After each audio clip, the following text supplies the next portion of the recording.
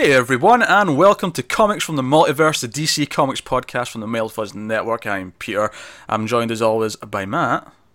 Hey, what's going on? And I won't bother introducing the other guy, he's probably going to disappear about halfway through, so you may as well just not get used to his presence. We're gonna have to digitize that. Yeah, I'll need to pixelate the finger he just gave me. Well, I mean, you could, but it was a bit off-center because I lost track of where my camera was now. Way to go, Connor. Way to go. Oh god, what a shambles this is already turning out to be. This is of course Comics Podcast. We talk about DC Comics, and it's kind of a weird week. It's the 5th Wednesday of the week, which we have every few months, which means there's less books, although at least this time there's some books, because last time there was 0 books. None. And we just filled time with talking about things that were DC related, sure, but not... It was a lot of nonsense, wasn't it? It was a lot of nonsense, and it ended up in one of the longest episodes somehow. It was almost like not being tied. We're gonna rein this in like Santa does the reindeers. No, we're not. But it was almost like not having like a specific structure of things to talk about meant we didn't feel like we had to like. Oh, it's because usually we get to the last book. Oh, we've finished that. Time to do the wrap up things and end it. Whereas if we don't have like a structure and it's just here's a bunch of things we're going to talk about, it went on a bit longer. But anyway, that may happen this week. It might not. That feels like that was a warning. Just beware, it may happen. A shot across the bow, if you will. But we do have books to talk about. We've got 3 books to talk about. We have the Batman Annual Issue 1, the Superman Annual Issue 1, and the DC New Talent Showcase. Which are all meaty. Of course, annuals typically are double the length of a regular issue, and then you have the New Talent Showcase, which is also an anthology and is a good 80 pages, 90 pages, something like that. 80. Yeah. So that's the books that we're going to be talking about in a little bit. But before that, let's be nice. We're in December now. It's the month of Christmas. How was your week, guys? I want to hear about you, Matt. Not so much Connor, but Matt, how's your week? Just busy. So I didn't squeeze in the comics until late, which usually I do, but when I'm not busy. So, yeah. But yeah, just busy. We're getting ready for the holidays at work, concerts, kids running around. I saw you mention that you'd only just started the Christmas music, and at my workplace, the Christmas music has been on since before Halloween. So yeah, not on my watch. Not on my watch. I'm the Christmas music Krampus, and you'll get whipped with a birch tree if it comes on. Oh, if only. I don't think I can feel festive this year because I'm already immune.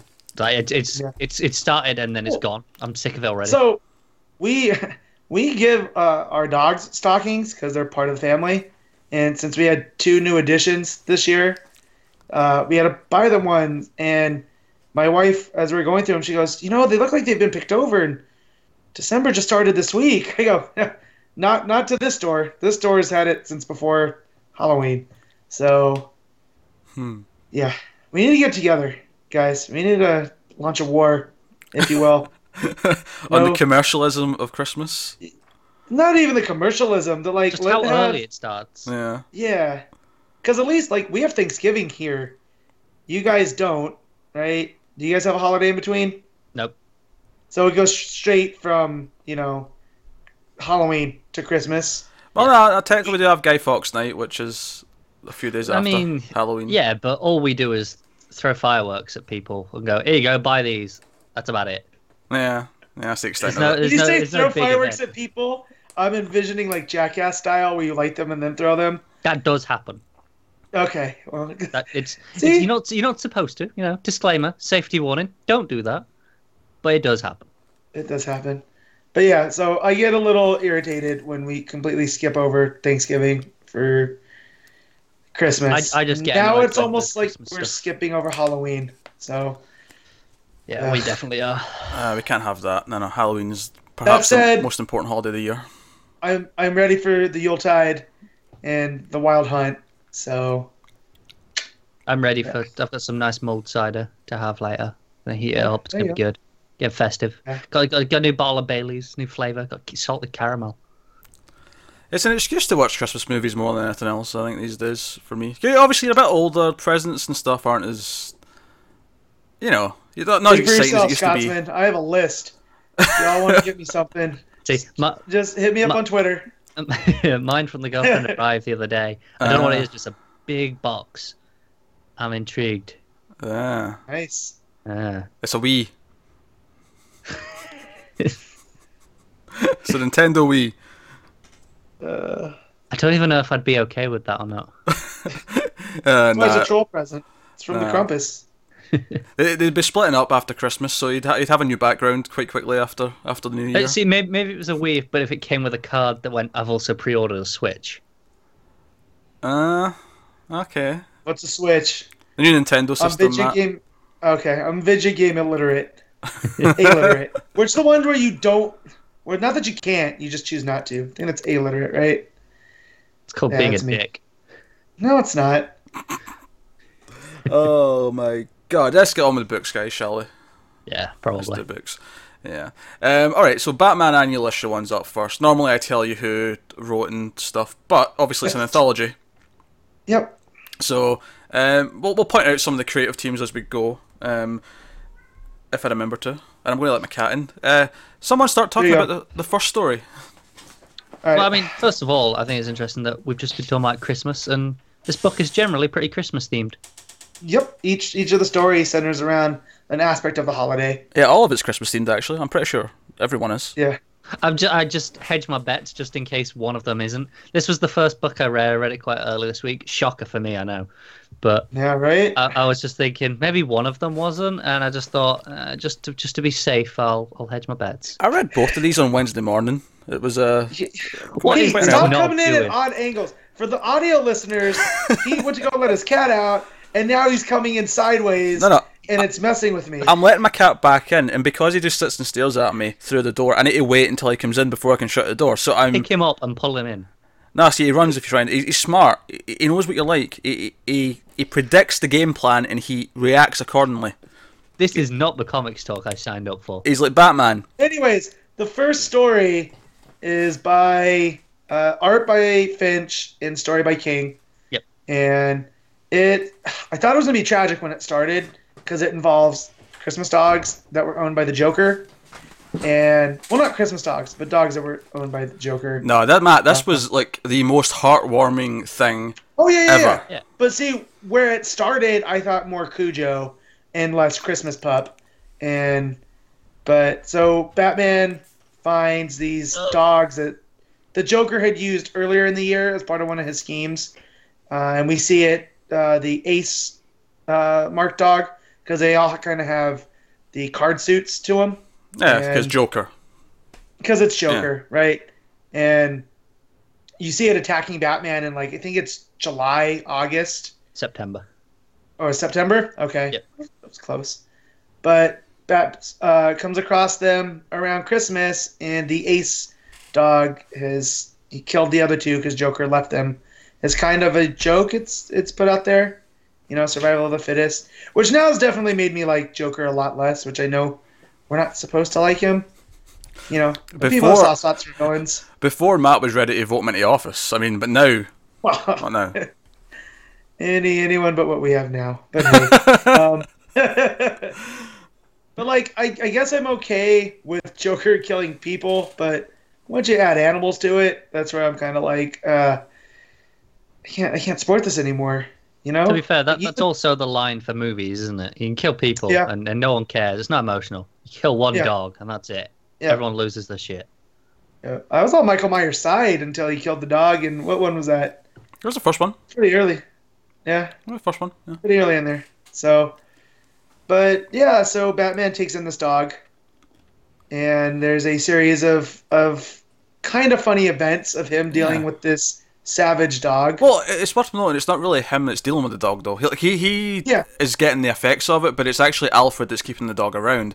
And Alfred, despite the dog still being kind of vicious and still being kind of angry, Alfred's trying to break him down. And and it ends, of course, in Christmas, and like it comes up. Bruce says it's okay, you didn't get me a present, Alfred, and Alfred gives a little catty line about you'll never learn, or some dogs will never learn, or something like that. But basically the whole idea is that King's Alfred keeps up his witty. Yeah. It's he walks away and he goes, "World's greatest detective, indeed." Yeah, that was it. I knew it was a catty line. I also read this on like early Wednesday morning. Like as soon as the books went up, I was like, right, Batman and Superman annuals read. But no, so the whole idea here, love.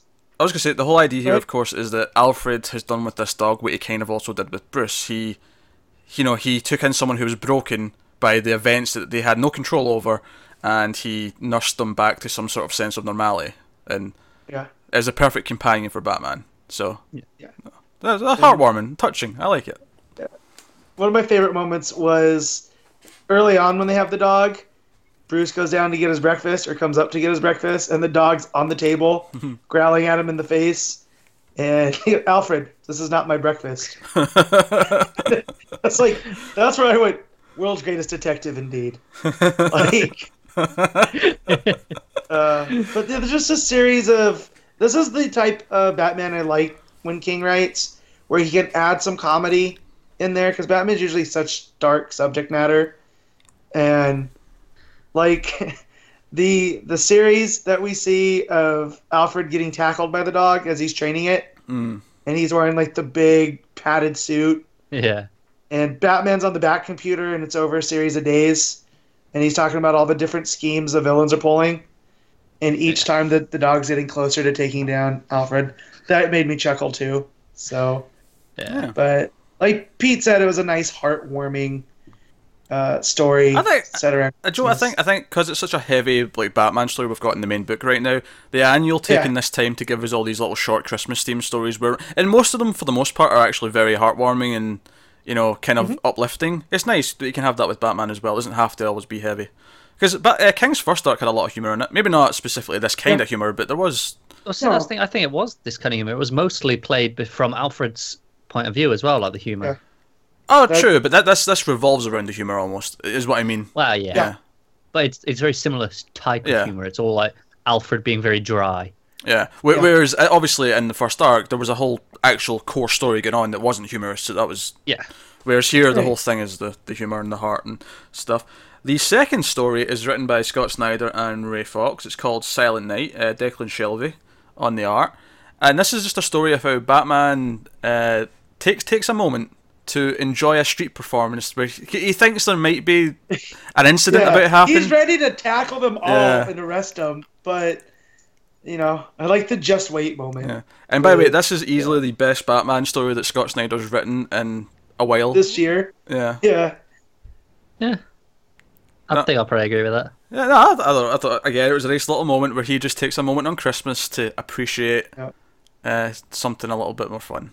This is definitely more in the spirit of his last issue he did on Batman proper, to where it's kind of like Batman's Night Off. Oh yeah, that was good. I like that. Yeah. Yeah, but this is kind of in that spirit where I like what they did with the is it supposed to be like the digital representation of all the sound?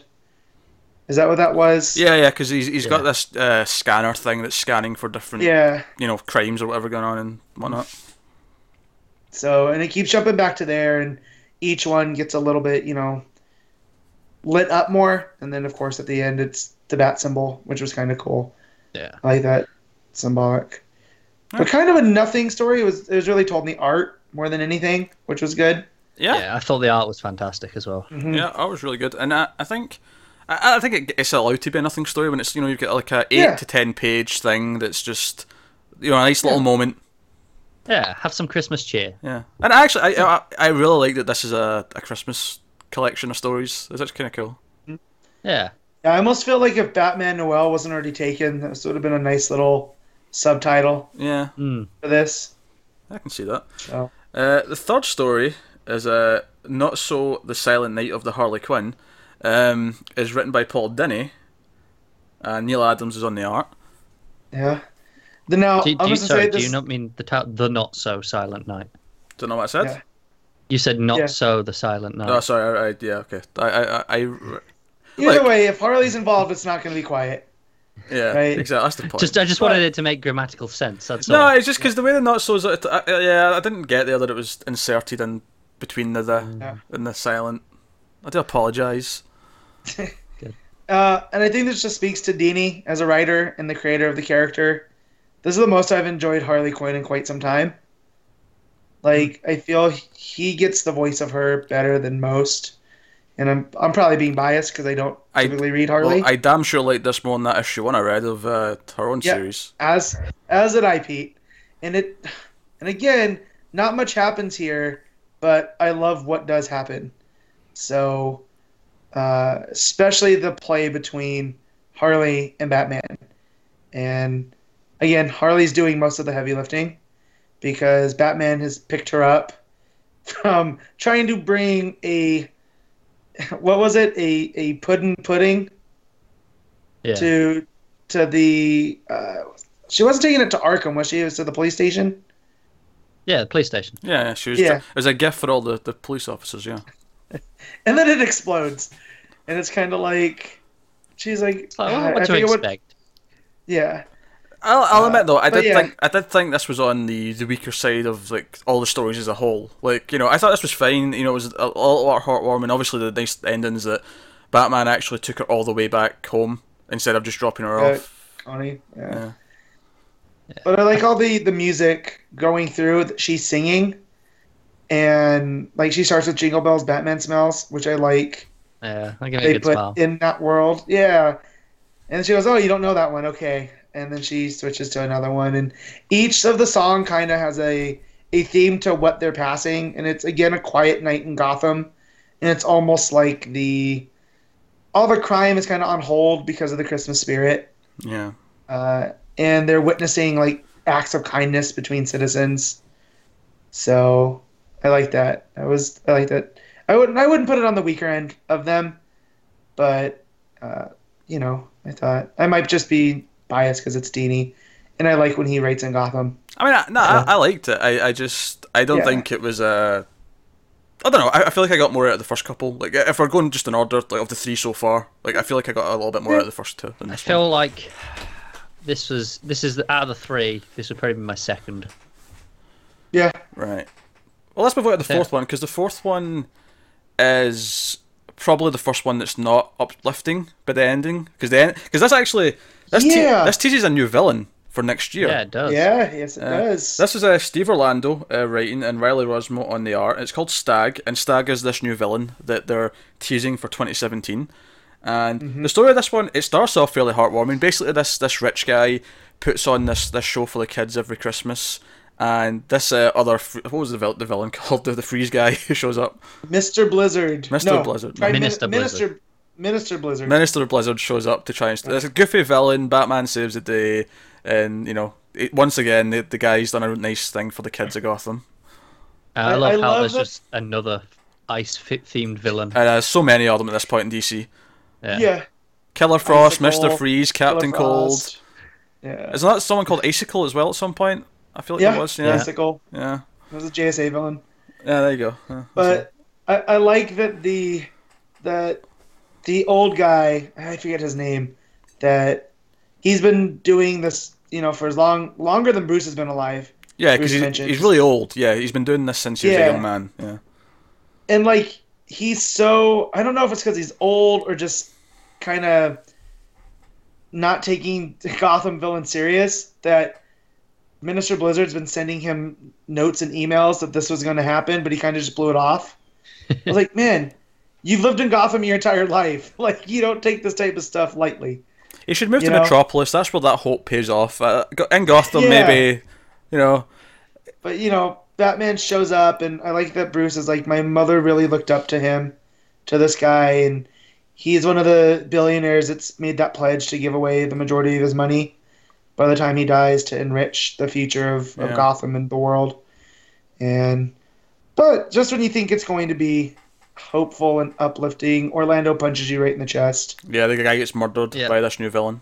Yep. By Stag. It looks pretty cool. It looks proper creepy. Yeah. So are we thinking that this is the new order of Batman, that we'll get like a King arc and then an Orlando arc like they did with Monster Men? Or is this going to be if this is going to be in a different book? I think, well, obviously Orlando did Monster Men, but that was a crossover. So I wonder if this is set up for the next crossover, or perhaps a Bat book we don't know about yet. Or, I mean, it could just be Orlando got the dibs on writing the introduction. It could just be a King arc that's coming next year. It could also. Orlando's doing JLA, right? Yeah, so he's got 3 issues a month, so he's quite busy.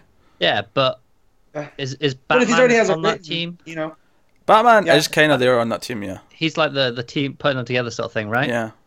yeah. So I won't, maybe it plays into that. Who knows? Because it doesn't specifically say what book it's coming in. It just says I'm just Batman's saying, coming in 2017. I like Orlando's Batman, so I don't care where it's gonna pop up. If Orlando's writing it, you know, if he came up with a story idea, because for all we know, he plotted it, and King could still write it. You know.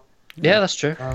Now maybe it says something to me that was my favourite one of the book, because it was the only one that was depressing, but it was my favourite one of the book. You do live the most north of any of us, so Well, I you're think used to the darkness. I think it's just because like it was a proper gut punch. Like he properly like the first two were really uplifting. I really liked them for that, but this one properly twisted the knife. It was like, yeah, but there's still darkness in Gotham, and it's, you know, it was a good tease. Like I'm excited about this villain now. What's your favorite Christmas movie, Pete? Silent Night, Deadly Night? No, come on, don't be ridiculous. Black Okay. Christmas. Oh, Black Christmas. That's right. Excuse me, silly me. Nah, it's probably Die Hard if I'm honest, but I knew you wanted that joke, so Yeah. I'll give you it. Yes. So, yeah, I threw you the layup, but yeah, no, it was nice. So, I mean, I wasn't expecting the gut punch because, like we said, the first three were kind of like, oh, the joys of the holiday time, and this one's like, oh, you like that? Here, I'm gonna kill the nice billionaire. Do you know what's even worse about that? He doesn't even like slit his throat. It's across his forehead. Yeah. It's like, that's really vicious, because I don't know, it seems worse. Like, at least across the throat you think, oh, that's quick, you know. It's almost mercy killing, almost, in terms of if you're gonna kill someone like that, it's quick. Yeah, But that it's is quite sinister. Yeah, it almost feels like he's gonna scalp him and, you know, go for more. Maybe he'll find a maze in the scalp. Ah, exactly. That's the real game, right? Yeah. Although this last part, this last story in the book looks like nothing to me. No, okay. I'm not even going to acknowledge that. I'll break the Westworld jokes. This is the only one I didn't really like all that much. Yeah, Was the me last too. one. It's called The Insecurity Diversion, and it's written by Scott Bryan Wilson. It's got art by, I'm going to butcher this name again, but Bilquis Evely. She was the one that did Wonder Woman issue 8. That would look really good. So art's And is good. taking over after Scott has the year one done. So that said, I did really like the art. I just wish the story wasn't so haphazard. Yeah, the art's That's the really thing. good. Batman in the Snow looks great. There's that panel where there's all the fear gas and he's flowing out and it's all the purple and he's got the gas mask on. That looks fantastic. Yep. Yeah, I don't know. I think for me at the end of the story, when he sort of tricks, it's one of Scarecrow's old not henchmen, but No, but I feel they were running buddies because they're so equal. Although I don't understand how Haunt works, because she gets your DNA and kills you with it. Yeah. So I'm just like, this is weird. Yeah. So obviously he catches her and Scarecrow at the end. Yeah. And I don't know, just Batman's dialogue at the end of the issue felt oddly vindictive against him, which I know maybe sounds weird to say, but it did. It sounded like extra cruel. Yeah. Yeah, because it was what is like crippling anxiety for like 6-8 hours tops. It's like, really, you're gonna punish them extra? Like they're going to Arkham anyway, clearly. Also, when it looks like Haunt's killed Batman, he's laying in the snow with a smile, like, yeah, got him. Yeah. I thought that was weirdly out of place. So yeah, it felt definitely like Snyderverse Batman, to where he's like, "Yeah, you know what I love for Christmas? Freezing people." Yeah, generally the only one I didn't like, and honestly, out of 5 stories, I liked 4. 3 I really liked. Yeah. So I mean, that's a pretty good going, I think. That is good odds for an anthology. I typically expect to maybe like half. Yeah. Yeah. Also, do you guys catch Ventriloquist with the sock puppet? I did. That was a funny little thing. That cracked me up, and I don't know why, but I'm just like, oh, at least it's not a murderous gangster. It's just Socko the sock puppet. Yeah. You know? Yeah. Oh, dear. So, but yeah, that's the Batman annual. I thought it was a good first annual. It was nice and Christmas themed, and I liked most of it. So it was mostly pretty solid. And the ones that seem more relevant to continuity as well, which is mainly the Stag story, because that's actually setting up a villain for later, was really strong. So that's good. Mm-hmm. Definitely. Yeah, hard to complain much. So There you go, that's Batman Annual Issue 1, and that'll take us on to the Superman Annual Issue 1. Peter J. Tomasi and Patrick Gleason writing, and then Jorge Jimenez on the art. So that, unlike Batman, this was actually just one big story. Yeah. Yeah. And it was also heavily in continuity because they referenced a lot of Rebirth-related things in this. Yep. In fact, it brought up a plot point from early on in Superman Rebirth. I remember us talking about this and not really knowing what the hell was happening. It was when Superman touched the ground and the grass like left this sort of like burned handprint kind of thing that glowed, and we weren't really sure what was going on. And this was about that, and it made sense that Swamp Thing is the one to show up and say, "Hey, you're damaging the green with your interdimensional solar nonsense." Just stop it. I loved how salty Swamp Thing was when he showed up. Yeah. Dear. Nah, it was good. If I have any complaints about this issue, it's maybe like it's like twice as long as normal, but I don't really feel like there's twice as much story as I would have expected. There's definitely not. Yeah, it's just There's them not, talking but for the most part. A lot of The it is art- a big art showcase, isn't it? Oh, the art's Yeah. great. Yeah, the art's beautiful. That's not. Yeah, I love that. I think Jimenez did the fair issue too, right? I want to say. I want to say. I don't know. I can't remember. Sounds about right. Yeah. Been a while. But yeah, there's like an organic to their art that really works for like an organic quality that works for Swamp Thing. Yeah. Like there's that art when they're fighting. So of course Superman doesn't take this news very well, and he decides to fight Swamp Thing. And Swamp Thing does this really cool where he splits himself amongst the green, Yeah. and all of them attack at once and become a giant hand. And I thought that sequence looked really cool. Like you can almost see it morph from the individual Swamp Things to the single hand. So, and then he eats Superman, which is really weird. Like, Yeah. It's a bit out there. yeah, It's Swamp Thing like fighting to like make his point, and Superman's like, "I want to just have a conversation. Can we stop this?" And they eventually, in like Swamp Thing, essentially. Oh, by the way, that 2-page spread of like Swamp, like all the different versions of Swamp Thing, like rising up. Yeah. And Oh, the that's Superman's in the phenomenal, sky. isn't Yeah, it's really It's beautiful. a shout out to the colours on that as well, especially like the way the sun's hitting everything. Yeah, it's just gorgeous. because it's like sunset or dawn. Yeah, or yeah. one of the two. Yeah. Yeah, a lot sunset. of oranges and light purples, and Yeah. Yeah. it's nice. Really, really nice. Yeah, lots of good stuff. And so yeah, Swamp Thing basically just kind of fixes things a little bit so that Yeah, he's not affecting the green too much. But it was, Yeah. I was not expecting the annual to actually tie into the Rebirth thing like this. So it was kind of nice that it felt kind of important because Well, typically and I annuals do feel very standalone and almost skippable a lot of the time. Yeah. So I thought that was good. yeah. I like too that they kind of played up the vibrational differences, and like he's having an impact on this Earth because the way that he draws in the sun, and that's why they're having trouble growing stuff in Hamilton County. And so of course once that gets all fixed and he kind of gets in tune with everything. Yeah, which is a great page, by the way, when he sort of rips open the like.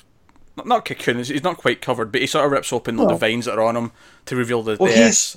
Yeah, he's like Swamp Superman, so complete with the spit curl and everything, which I thought was a cool touch. Again, the art here was really on point. Yeah, that was beautiful.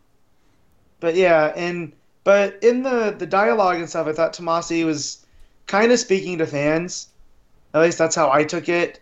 To where he's like, yes, it's the past, and the past is great. You'll always have the past. But what's important is also the future. Yeah, you have to And I embrace kinda your new felt- home. Yeah. It was very meta because it was like obviously when Rebirth started and we didn't know exactly what was going on. A lot of people were hoping that this would just merge back into our old universe. Yeah. And this feels like saying, look, that's not happening. We're on this Earth to stay. But that's fine. You can still enjoy what we had. You know, there's no reason it's not gone. It's still there. Yeah. I mean, that said, though, for me, I don't need them to merge back. I just want the characters to remember. Yeah, me too. Yeah. And I feel Yeah. that's where we can have our cake and eat it too, Yeah. where we're not going to get it perfectly back, but it'll be close enough. Like, because I feel like we're already there. We've gotten Wally back, and Titans has proven to be kind of, key to that. And we're getting all these other characters back with like Stephanie and, but we're getting new stories at the same time. Birds of Prey's driving forward, and Nightwing's back in Bloodhaven. So Well, next week. you know, yeah, he'll be back in Bloodhaven. Yeah. But yeah, and I like that sentiment because I've heard that when people talk about reboots and remakes too, to where they're like, yeah, maybe Batman v Superman wasn't the best, but you still have the Nolan movies and uh-oh. You know what's happening. Brainiac's infecting the system. It's a constant fight. Yeah. But you still have the Nolan Batman movies and Donner Superman movies. Like, no one's taking those away. And until they do, enjoy those. And try to enjoy the future, although in the movies it makes it a little difficult. Basically, enjoy what's going to come after all this. Yeah. Yes, Let's get past this era of the movies and get to the next thing. Yeah. I think the main point of the issue was kind of what Connor said about the past is still there and we can love it, but move forward to it. It was very meta. And mainly though, it was just a beautiful book with Superman and Swamp Thing, like having these debates and fighting and whatnot. Yeah. Yeah, Tomasi and Gleason are clearly slowly climbing up that ladder of great creative teams. Even when I don't think it's that slowly, to be honest. Well, no, but what I mean is like each issue is like another rung on the ladder, and like the Fair issue was great, and this is another notch there of their climbing. Even when Gleason doesn't do the art, it's still proving story wise he's bringing stuff to the table. And they're a great team, so I like that a lot. No? Yeah, definitely. Not very good. Very good annual. So that will take us on to the New Talent Showcase. No number or anything like that. It's just an anthology of new creators who... What was it called, the thing they came out of? The workshop? It was the workshop. Yeah. The DC Talent Development Department. Yeah. But I remember us talking about this a while ago now, like that this was coming and that they were... maybe it wasn't on the podcast. Maybe it was in the... Yeah, did neither of you read the intro page at the start of the book? No, I did. No, I remember... I did. I remember talking about this as it was going on, but I don't remember where. I know I talked about it with you guys. Well, a bit before this, because it says that they launched this just over a year ago. So yeah. So, or maybe it was when they put this out in the solicits that it was coming out. But anyways, it's the culmination of those people that submitted stories and went to the workshops of artists and writers and even editors, I think they said. Like, overall, it was edited by some DC people, but some of these new people also had a hand in it. So I thought it's really cool that they're building a foundation. Yeah, it's also worth noting it says this year's showcase, which implies that, we'll get this as a yearly thing. Yeah, 2017 I'll have one as well. Yeah. Yep. Yeah, that makes a lot of sense. So we've got a bunch of stories in here. We'll work through them in order and see what we think each of them. Yeah. It's funny because overall, I will say I actually kind of enjoyed this more than I thought I would. I thought there was some pretty good stories throughout this. But even the ones I liked though, I have one complaint that kind of persists through all of them. Yeah. And I want to bring this up before we talk about them. Is I feel like almost all of these aren't actually self-contained. It almost feels like a TV pilot season where they're all pitching their ideas and nothing has a conclusion. They're all like... Which, if these are based off of pitches, though, I understand that. Because that's what you kind of want in a pilot, to where it sets up, this is the story that we're going to tell, and this is where it's going to go. Although that's kind of unsatisfying if we're never going to get answers to some of these things. It makes it a very weird read. As from our end, reading these as an anthology. It does, but I wonder if that's maybe kind of very directly the idea where DC are looking at what the reception to each of these stories are and are essentially going to greenlight the ones that go well. I mean, Amazon does that, right, with their pilot season. They do, and it's annoying. I don't like they do it either. Yeah, exactly. No, we complained about that just this week, I think. We had complained about this. It's like, no, you're meant to make these hard choices, and then we get the end product. This feels like we're doing part of your work for you. And although maybe that's why these got selected, is that they are going to go forward with minis. These could be the next miniseries we get. Yeah, that's a possibility. And for the most part, I'm cool with that. At least in the sense that I would like to read more of a lot of these.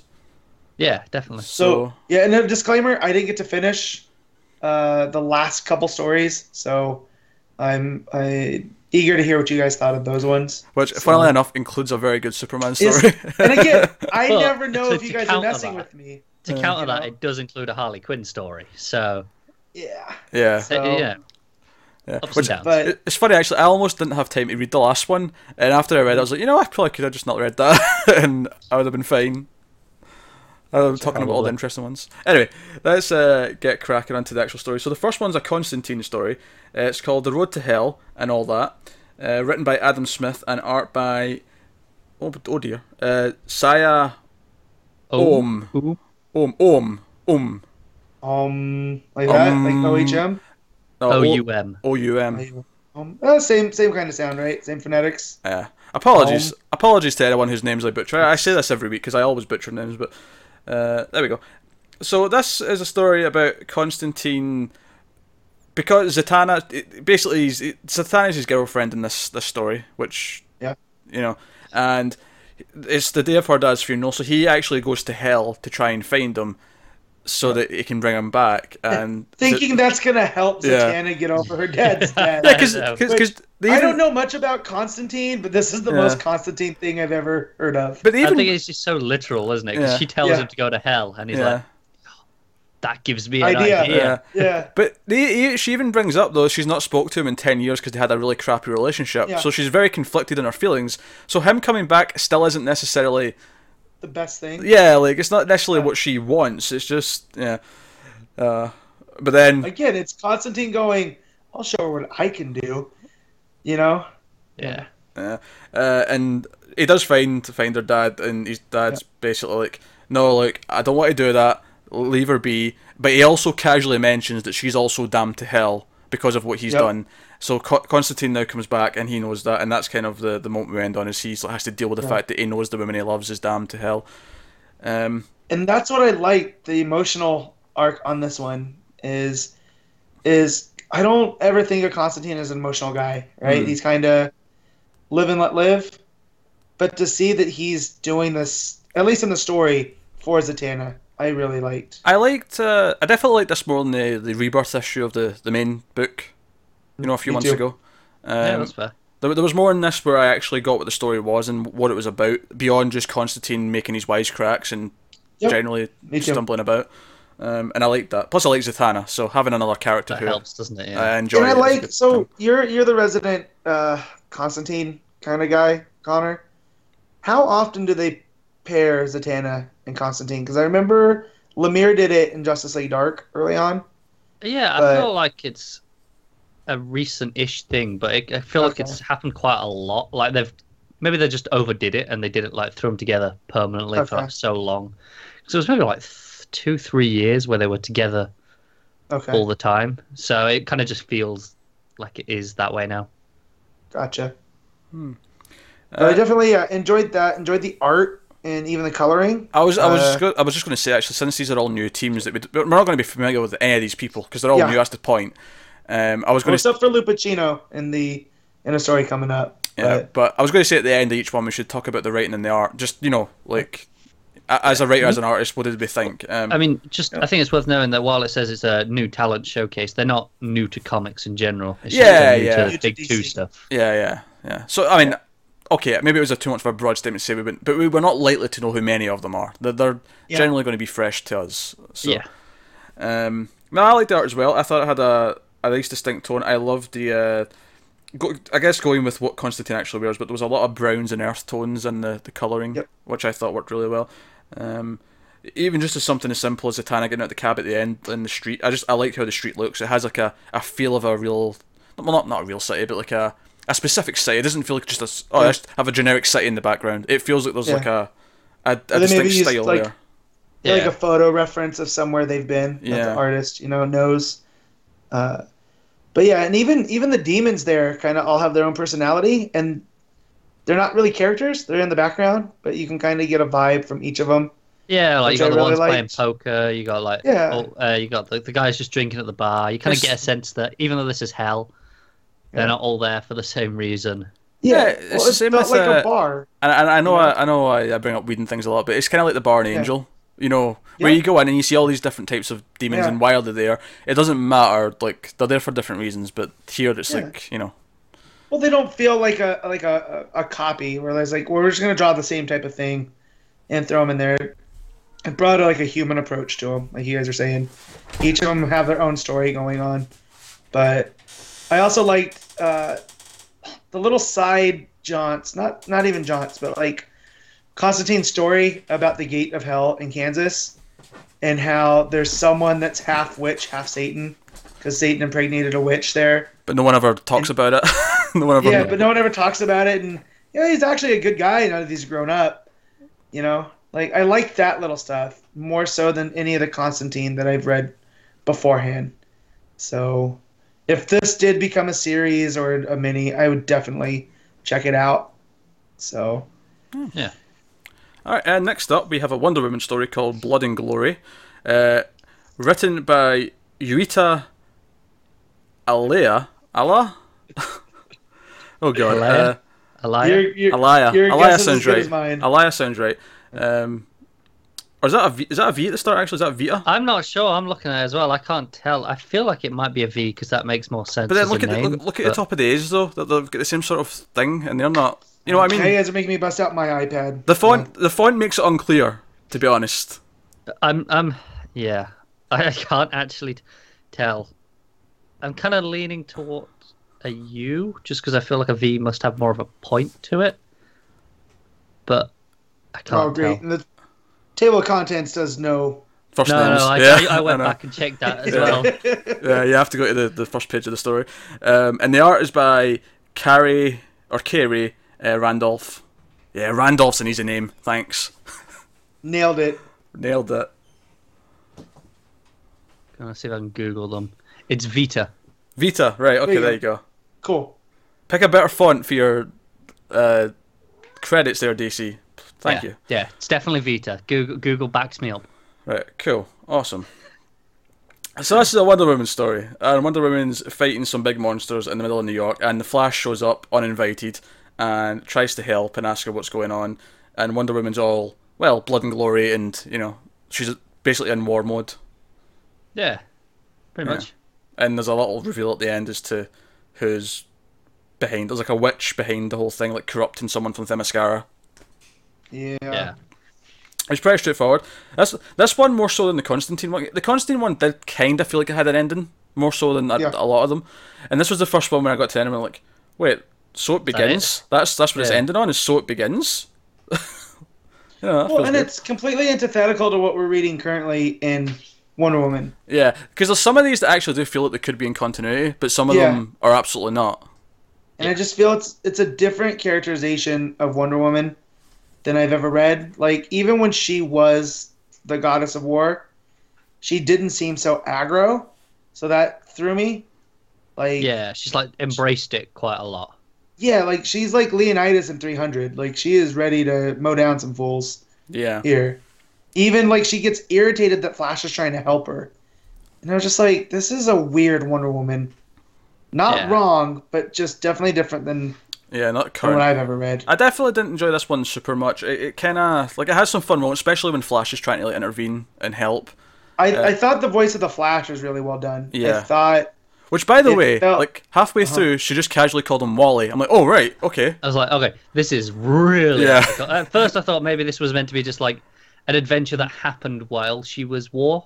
yeah, You know, and then we just one of those like lost mission things that you never see. Yeah, set Yeah. in the past, yeah. Yeah, but then it's like, oh, okay, this is just something else entirely. Yeah. well, and even before we got to the Wally reveal, it felt like the Justice League TV series Wally, Yeah, Yeah. Which, where to it be was fair, Rosenbaum's voice. we should have known it was Wally because of the belt. We should have Yeah, but noticed it. I I just think want, yeah. we're just now at this point we're too trained to just assume it's Barry again. yeah. yeah.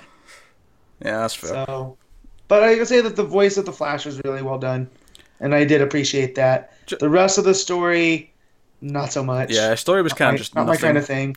I That will say, said, I love the art. I'm Yeah, 50-50 on the art. Like, I feel like it looks good. Like, I like the style of the art, but there's some things where, like, the size of body parts is really off. Like, see the page where she's jumping down to the Flash, and it's kind of like a perspective thing where our legs are really big but our arms are really small because they're higher up. Mm-hmm. I think she looks really weird there. Like the perception Yeah. of her, like the way her body's shaped in different places looks really weird. Yeah, I'll give you that one. It looks like her arms are really thin, It does, and short. but her head's still normal. I'll give you that one. That Yeah. one does look Yeah. off. But I think overall the actual kinetic flow, especially the action sequences. Oh yeah, look no, great. I agree. Yeah, It was an easy read for sure. there was a lot of things I liked about it, but like there was problems in the art that were keeping up like that here and there. Yeah, yeah, I'll agree with that. Okay. Right, okay, well, Yeah. that's that. That's the second story.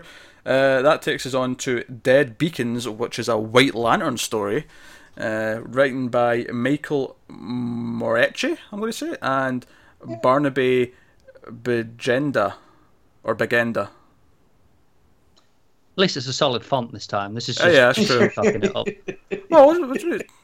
What do you mean it's me? Do you know how to pronounce that? No, I'm just pushing the blame onto you. That's fine. I kind of like this one, even Peter though can't even read good. I actually kind of like this one. I like that this is not a Green Lantern story per se, but a White Lantern story, right? But it starts really focused about these characters just finding a derelict space station.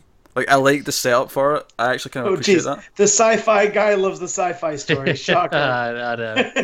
No, but like, off it. My problem with a lot of Green Lantern space stories recently is that they're too heady and there's too much going on. Whereas this keeps it nice and simple. Two characters find a space station. They're investigating it. You know? It felt very alien. Yeah. Like they show up and they're like, wait, like this ship's too new to be this messed up. Like something's weird. And then of course bad guy shows up. Yeah. You know, and Full there's on more evil, yeah. more to it. And my only complaint about this first half is that the narration from, I assume, the villain is very, very similar to the Phantom Lantern stuff that we've been having in Green Lanterns. But Very much. I assume that this was written independently of that, and like it's just kind of a coincidence. Coincidence, Yeah, That's it what was it like a feels like. parallel thought. Yeah. Is that And then It happens. it cuts to Kyle as the White Lantern and Carol Ferris, which, by the way, have they been a couple at any point? Is this like a new thing? Not to my knowledge. I thought it was really Me- weird. me either, and I did not like that. No, me And neither. that's just the stodgy DC fan in me that's like, no, it's Alan Carroll. Kyle can date whoever he wants as long as Yeah. she doesn't end up in a fridge. But This is like when you play Batman Arkham Knight and they've got like Barbara and Tim in a relationship, and it's like, whoa, no, what's going on that's here? just Yeah. wrong. Yeah, exactly. It's like no, no, thank you, sir. Just I even felt the reason for them being a couple, it just felt hollow. Like they wanted that hook there that Kyle thinks that she might be pregnant. Yeah, which is funny because I actually kind of like the dialogue in all this. See, if this was someone Yeah. other than Carol, I'd actually really have enjoyed this scene. Yeah. You know, I like Yeah. the banter and I like the sort of the ending and where he thinks he may get in trouble because if he acts like he's worried about it, you know, like there was a lot of good stuff Yeah. here. I think Like, it's they well could have written. made that Sornik easily Yeah. because Kyle and Sornik had a thing. I just don't for a little understand bit. why it's Carol. Yeah. Like, what happened Just for recognition to more casual people, like maybe non-Green Lantern readers, they'll probably recognize Carol. But Well, Yeah. that's the thing. When I heard there was a Kyle story, I assumed, oh, that must be a fan of Kyle, and that's why they want to do this. But then Yeah. I get to Carol as his girlfriend, and I'm like, okay, that sounds like someone who doesn't. I mean, Or it would have been cool if it was Jade. Then Haven't again- seen Jade in forever. yeah, to be fair, none of us actually read like the later Green Lantern stuff from the New 52. Who knows? Maybe they did No. have a thing at the end of that. and if they did, They shouldn't God have. damn It's it. still wrong. Yeah, it's still wrong. It's still Like, wrong, I'm not. If they did, I don't I'm know if just they blaming done that. Venditti for one more thing. Yeah, there you go. I'm ready for Like, wow, Kyle. she moved on quick after Hal. Like Hal disappears, and she's like, "Hey, White Lantern, what's up?" That said, I am super ready to have a Kyle Lantern, Kyle? White Lantern stuff. That's a Kyle I Lantern. miss. Yes, you I did. know. The Kyle Rayner. Well, I I'm miss- pretty sure he just reappeared at the end of last week's or whenever it was Green Lantern Corps. All right. Okay. Interesting. So he's coming back. We're gonna get some stuff. What did we think of the art in this one? It was alright. I wasn't a fan of the colors, to be honest. I thought they were Yeah. a bit off. They're a bit muted for a Green Lantern book.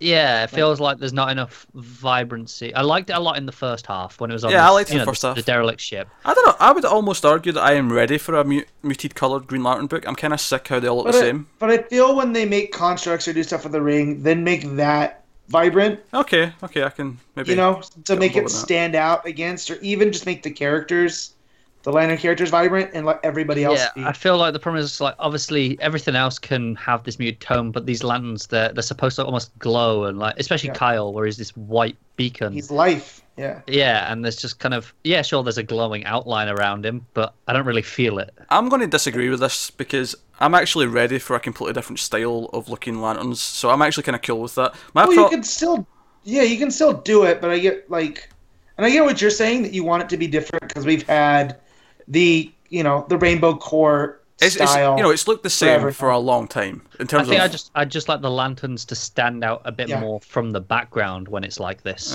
That wasn't my issue with the art though. My issue with the art was some of the faces were a bit wonky. Well, and some of the proportions too, because I'm right now looking at a page with Carol where she's lancing one of the bug creatures With an umbrella. and she's, or a lance, like whatever. It looks like an umbrella. It does Yeah. look like an umbrella. But she's got legs like a gazelle, like no joke, like they are. Yeah, I'm looking at it now. Yeah. Yeah. That's fair. But yeah, I get the faces. Kyle's mask too is. I wish they would get rid of the crab mask because it's so hard for. There's artist to make it very look good. few artists that can pull it off, isn't there? I like the first half and I like the dialogue from Kyle. I just don't get why it's Carol. Yeah, it makes no sense. Yeah. Yep, me too. Alright, so the next one is Hot Girl Weapons of War, written by Erica Schultz and art by Sonny Liu. I'm going to let the cat out because this cat has been a complete There you pain go. tonight. Bloody hell. Again, So- these cats. Yeah, this Matt. is why you don't have cats. They're a nuisance. Matt, continue with I the gotcha. synopsis, thank you. I gotcha. So this goes in the grand scheme of Hawk person stories that makes me go, that could be cool. And then it's kind of executed weird. Like, I liked the point of the story that she's a special weapons detective in Chicago and that we're jumping in time about stuff that's going to happen and where it stems from. I just feel like the art really sidetracked it for me. Like, The art's definitely a bit off, yeah. yeah, I don't think the art's bad. I just don't think it suits this story. that's what I mean. I could see this in almost any other kind of book, but in a heavy action and Special spacey, cosmic-y stuff, yeah. yeah, it feels weird. Like, this feels like I would like this in like a Black Canary book, you know, where it's Yeah. more down to earth and because like the stuff when she's a detective with her partner, I thought worked really well. It had a cartoony feel to it, you know. Yeah. But then when you get to the big space monsters and the weapons, it feels weird. I don't know. That's the only word I can come up with it. It feels very European, very almost French. A lot of Okay. the cartoony style. Almost Tintin, right? Yeah. Like, Yeah. I didn't like the art so much either. I did kind of like the colours though. I liked the, the like when you say when she's out as a detective and it's got this more sort of earthy, white, snowy feel to it. Even though I don't think there's actually any snow, but it feels like the snow almost. I think the point is just it feels and looks drab in comparison to Yeah. its cosmic. because that's otherworld her stuff. life as a detective compared to a Yeah. superhero, right? Yeah. Yeah, so I think that works. I like the idea of the story. I like the idea of her being a detective and having this secret mission to like find all these nth metal weapons and Yep. all that. But again, it teases this big event that's coming that we don't ever see because it just ends. So again, it's a pilot for a potential mini or spin-off or whatever. I liked her dialogue though. I thought she had. Yeah. Yeah, definitely. I think. Well, yeah, I don't know if you were out of range when I said it. It's the grand tradition of the Hawk people, to where the story idea is so cool, but somewhere in the execution, it gets fumbled. So there's a lot to like here, I thought. Yeah, I'd be down for more of this. Honestly, I think the most positive thing I can say about this anthology is that almost most of these I would actually be interested in more of. Not all of them, but most of them. Yeah. So Especially this one, I like the idea of Hawkgirl. Like, we never really see her as it with a human life doing a job. No. It's very She's rare. just we always see it. Shayera. yeah. Yeah. And also, And- they changed her name too. Did you guys notice that? What was the new name? Her name is still Shayera, but they gave her a last name of Thal. Right, okay. Tall, Right, okay. however you want to pronounce it. Which, because she's always Shayer a Hole, because the whole Hawkman marriage. Carter Hall. Yeah. Yeah, so I thought that was cool. That was a nice little. This is Hot subtle Girl thing. and Never Married. That's what this is. Yeah, and it's cool. That's something She's that out was of nice St. in Roach, carrying a story without Hawkman at all. Yeah. which I think we should. I mean, they tried to push her as, when they were adding new members to the Justice League on the cartoon. They threw her in to add another female character. Yeah, but I feel like Yeah. since then, though, like that's still They the haven't main. done anything. That's the main thing you think of when you think of Hot Girl. You think of the animated show. Yeah, it's a shame. Like Yeah. obviously they tried in Legends and failed. Yeah, they failed miserably. Yeah, Yeah, well, it's because when you add Vandal Savage to that story, it just mucks it up even more. And you cast Yeah, it one of the didn't worst possible actors to play him. Yeah. and then you have her telling us how she used to be a barista every fucking week. And you also- she likes coffee. Yeah, you also have her every single week talking about how that she can't be with Ray because she's she's always destined to fall in love with Hawkman. But yeah, you know what? No, we'll give it a try. 1 week later, no, I can't be with you, Ray, because I still might be in love with Hawkman. Please tell me he's been like, yeah, but he ain't here no more. I am. Please, like, No, because Uh, Ray's too good-natured Nice. to do that. He's He's too just mopey. like, Yeah. oh, okay, yeah, whatever you want, we'll do it your way. Yeah. God damn it. They had the same conversation for like 8 episodes in a row every single week. Even when there was a time jump of 2 years, where in this 2 years they were meant to be living together as a married couple in the 60s. So when this happened, I said to Connor on the review, I said, jeez. Connor, the one upside to this is that they can't do this stupid should we be a couple anymore because they've been a married couple for 2 years. Nope, next week, same conversation. Like no time had passed whatsoever. and you wonder to see I people. That's love why I the stopped idea, watching though. it. I love the idea that during that 2 years, every 3 days they have this conversation. To Legends' credit, season 2 has been a lot of fun. Yeah, because they got rid of the Hawks. They got rid of the Hawks. That was a There you big go. deal. Let me add JSA. Anyway, next story in this anthology Yes. here. We had a Dead Man story called Killing Time. I see what they did there. Very good. Yeah. And it's just, it's Dead Man, Boston Brand doing his thing, talking about what his life is like and like how all the trouble he could cause if he wanted to, and how his job is to keep trying to like interfere and help out the good and restore balance. He's I got to think. balance. Yeah. Balance the karmic scales, which might be my favorite phrase to come out of this showcase. Yeah. And And he goes to this like ghost bar thing towards the end, and he ends Charlie's. up. Yeah, he runs into Rama, who's like the one he's sort of working for, and we did get a little twist ending where the person he thought he saved wasn't really saved because there was actually this villain with a ridiculous necklace of bullets. Like it's huge. Like each bullet's like a size of a Head. a head. Yeah. Do you know, it almost looks like he's got a big necklace of dildos. Let's be honest. That's what it kind of looks like. It does. Maybe they are. Big bullet dildos. It's the most Liefeld thing I've seen in a good long while. Oh dear. It really is. That said, Right? that said, I actually quite enjoyed this, mainly because it was a good voice for Boston Brand, and if this is the tease for a possible Dead Man ongoing, Yeah. sure. Do you know what? I thought it was pretty solid. I think I'd have enjoyed it more if I hadn't just been blown away by a great Dead Man. Yeah, With Dead Man, the Haunted Mansion. Forbidden Mansion of the Mansion of Forbidden Love, Dark Mansion That's of the Forbidden one. Love. Yeah, Yeah. Yeah. If we hadn't just had that, which had like completely blown me away, then I feel like I'd have enjoyed this a lot more. But it was solid. yeah, it was solid. But still, it's different aspects of the character. Yeah. Yeah. I like this existential. What am I doing? What did I get myself into? I was just a carnival guy. Like, why am I helping save the universe? Like, I like that. Yeah, it's good.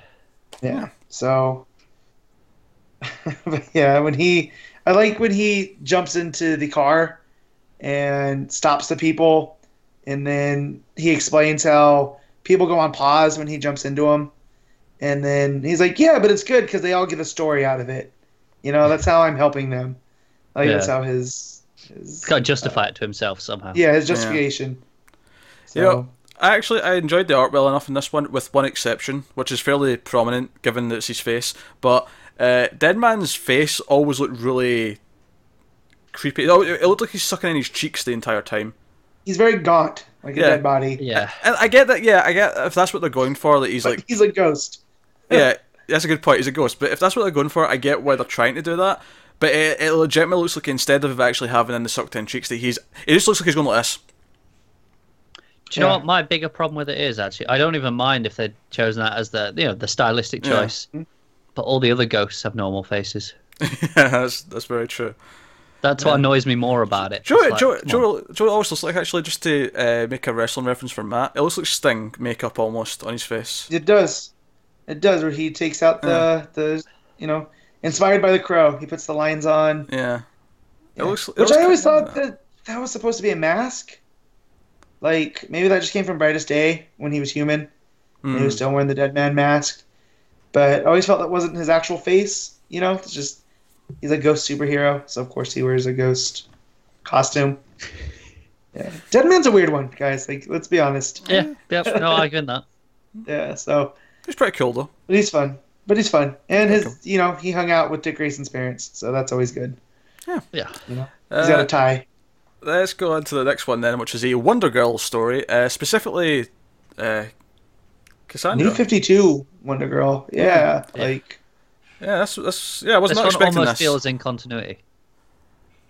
What's that? Almost, but is she even around now? Not that I know of. No, she was in the one of the Titans. Teen books. Titans. Yeah. Yeah. I don't think we've seen her since. But she got libdeled and completely messed up. Wait, you mean New 52 Teen Titans? Yeah. Yeah. I'm like, she wasn't in Teen Titans. What are you talking about? No, but I think she was in it right until the end. Right, okay. To the end. And the bitter end. Completely convoluted her origin, and here they're playing with it, but I liked it a lot more here. With the silent armor and the archaeological stuff. If there was just a series of her going around recovering artifacts like Indiana Jones, I'd be totally down for that. Team her up with Barbara and Minerva from time to time. You just want anything that reminds you of Indiana Jones. Let's be honest. That's basically all he wants. I would say like sci-fi. I like pulp. I would say this is slightly less indie though, and slightly more like The Mummy. That's what it kind of feels like. Yeah. Which I also love. Of course you do. Yeah, of course it does. Yeah. Again, I love pulp, and here I like that they kind of streamlined her origin. Where she's doing there's a tragedy there. Yeah, she's doing these dig sites with her mother, but the backstory is that her ex-boyfriend named Diesel, Big Daddy Cool himself. Not Vin, just Diesel. Just Diesel, yeah. But he gave himself that nickname. Nobody calls him that but her. Anyways. But he thinks she left him for dead because she abandoned him, and she thought he was dead, but now he's sort of back for vengeance and he's causing all this havoc. But her and her mother, who's sort of heading up the excavations, is being framed. They're the lead suspects. Yeah. Have we said who this is by? We didn't. Sorry, that's my bad. Oops. That's me skipping ahead. Good on you, Connor. I need to go back to the first page. Come on. Gotcha. It's written by Hina Khan. Pencils by Emmanuel Lupacino. Inks by Ray McCarthy. So, and it looks great. Again, Lupacino, we've seen art from in Rebirth. Yeah. So, that was a little weird seeing them pop up. But that said, it looks gorgeous. Do you know what it almost makes me think? It makes me think that he did this a while ago when he was still quite fresh, but they've quickly given him some other small things to do. Because it's not like he's been doing any ongoings. He's done one issue here, one issue there, kind of thing. Yeah. So it makes me think that he was just maybe the first one who graduated to doing regular books. And if that's the case, please keep it coming. And quite it also rightly, makes me wonder where are the rest of them going to pop up next. Mm-hmm. Phase 2, baby. Phase 2. Yep. See, that feels ambitious. I feel like it'll, again, like Lupacino, it'll be these odd fill-in issues here and there. Okay, sure. But then again, all these double shipping books need lots of artists to keep up the schedule. So that's a point. And when we get to the end, obviously, just a question: what artist do we think would fit nicely on what current ongoing book as a fill-in? Like take any of these, like the Dead Man story. Well, yeah. Well, Lupacino is working on Superwoman, so that's where I'd put him. Yeah. So they've already found that spot. Yeah, I could even maybe see him doing Teen Titans. Teen Titans. I'm just looking. Just looking at it. I can see. Oh my god, this cast meeting Damien would be pretty fun because she's not a teen, she's a full on adult almost, and just having no time for his BS would be great. Yeah. Yeah. So let's move on to the next one, which is a Catwoman story. Although with a little bit of Wonder Woman sprinkled in there as well. And it's called The Amazonian Job, written by Emma Beebe. No relations to male Fuzz group member Richard Beebe, I hope. Otherwise, poor her. If so, I suddenly hate this part. Yeah. It's a Beebe. Oh, I was not expecting that. And then art by Minkyu Zhang. I'm gonna go with Minkyu. Yeah, wait a minute. Minkyu? Yeah. Minkyu. Yeah. It's a fun name to say, I have to say. Yeah. Not as much as Doug Jung, but close. True. So basically, Wonder Woman comes and gets Catwoman and offers her a job to steal something. And that's kind of the plot. There you go. What more do you want? And it's about Catwoman will she accept the job? And we had there's a really fun moment where she's like, yeah, I'm not doing it unless you can give me, and she lists like 3 of the most impossible things in the world, and Wonder Woman just goes, yeah, sure. It's like, well, no, this is me storming off. You can't actually offer me those things. I know gods. I can give you those things. Yeah, that's pretty great.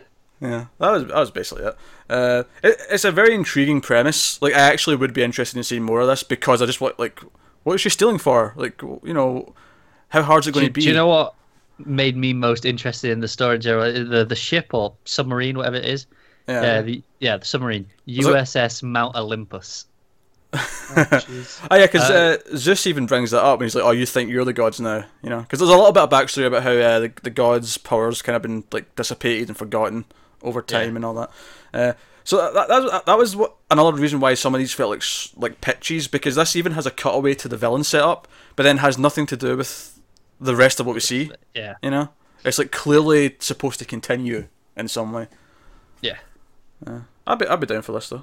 No, I really like this a lot. I feel like I just want to know more of this one, like maybe more than any of the others. It's like I really want the next part of this story, find out what actually happens. Yeah, and again, I thought the art in this one was pretty solid.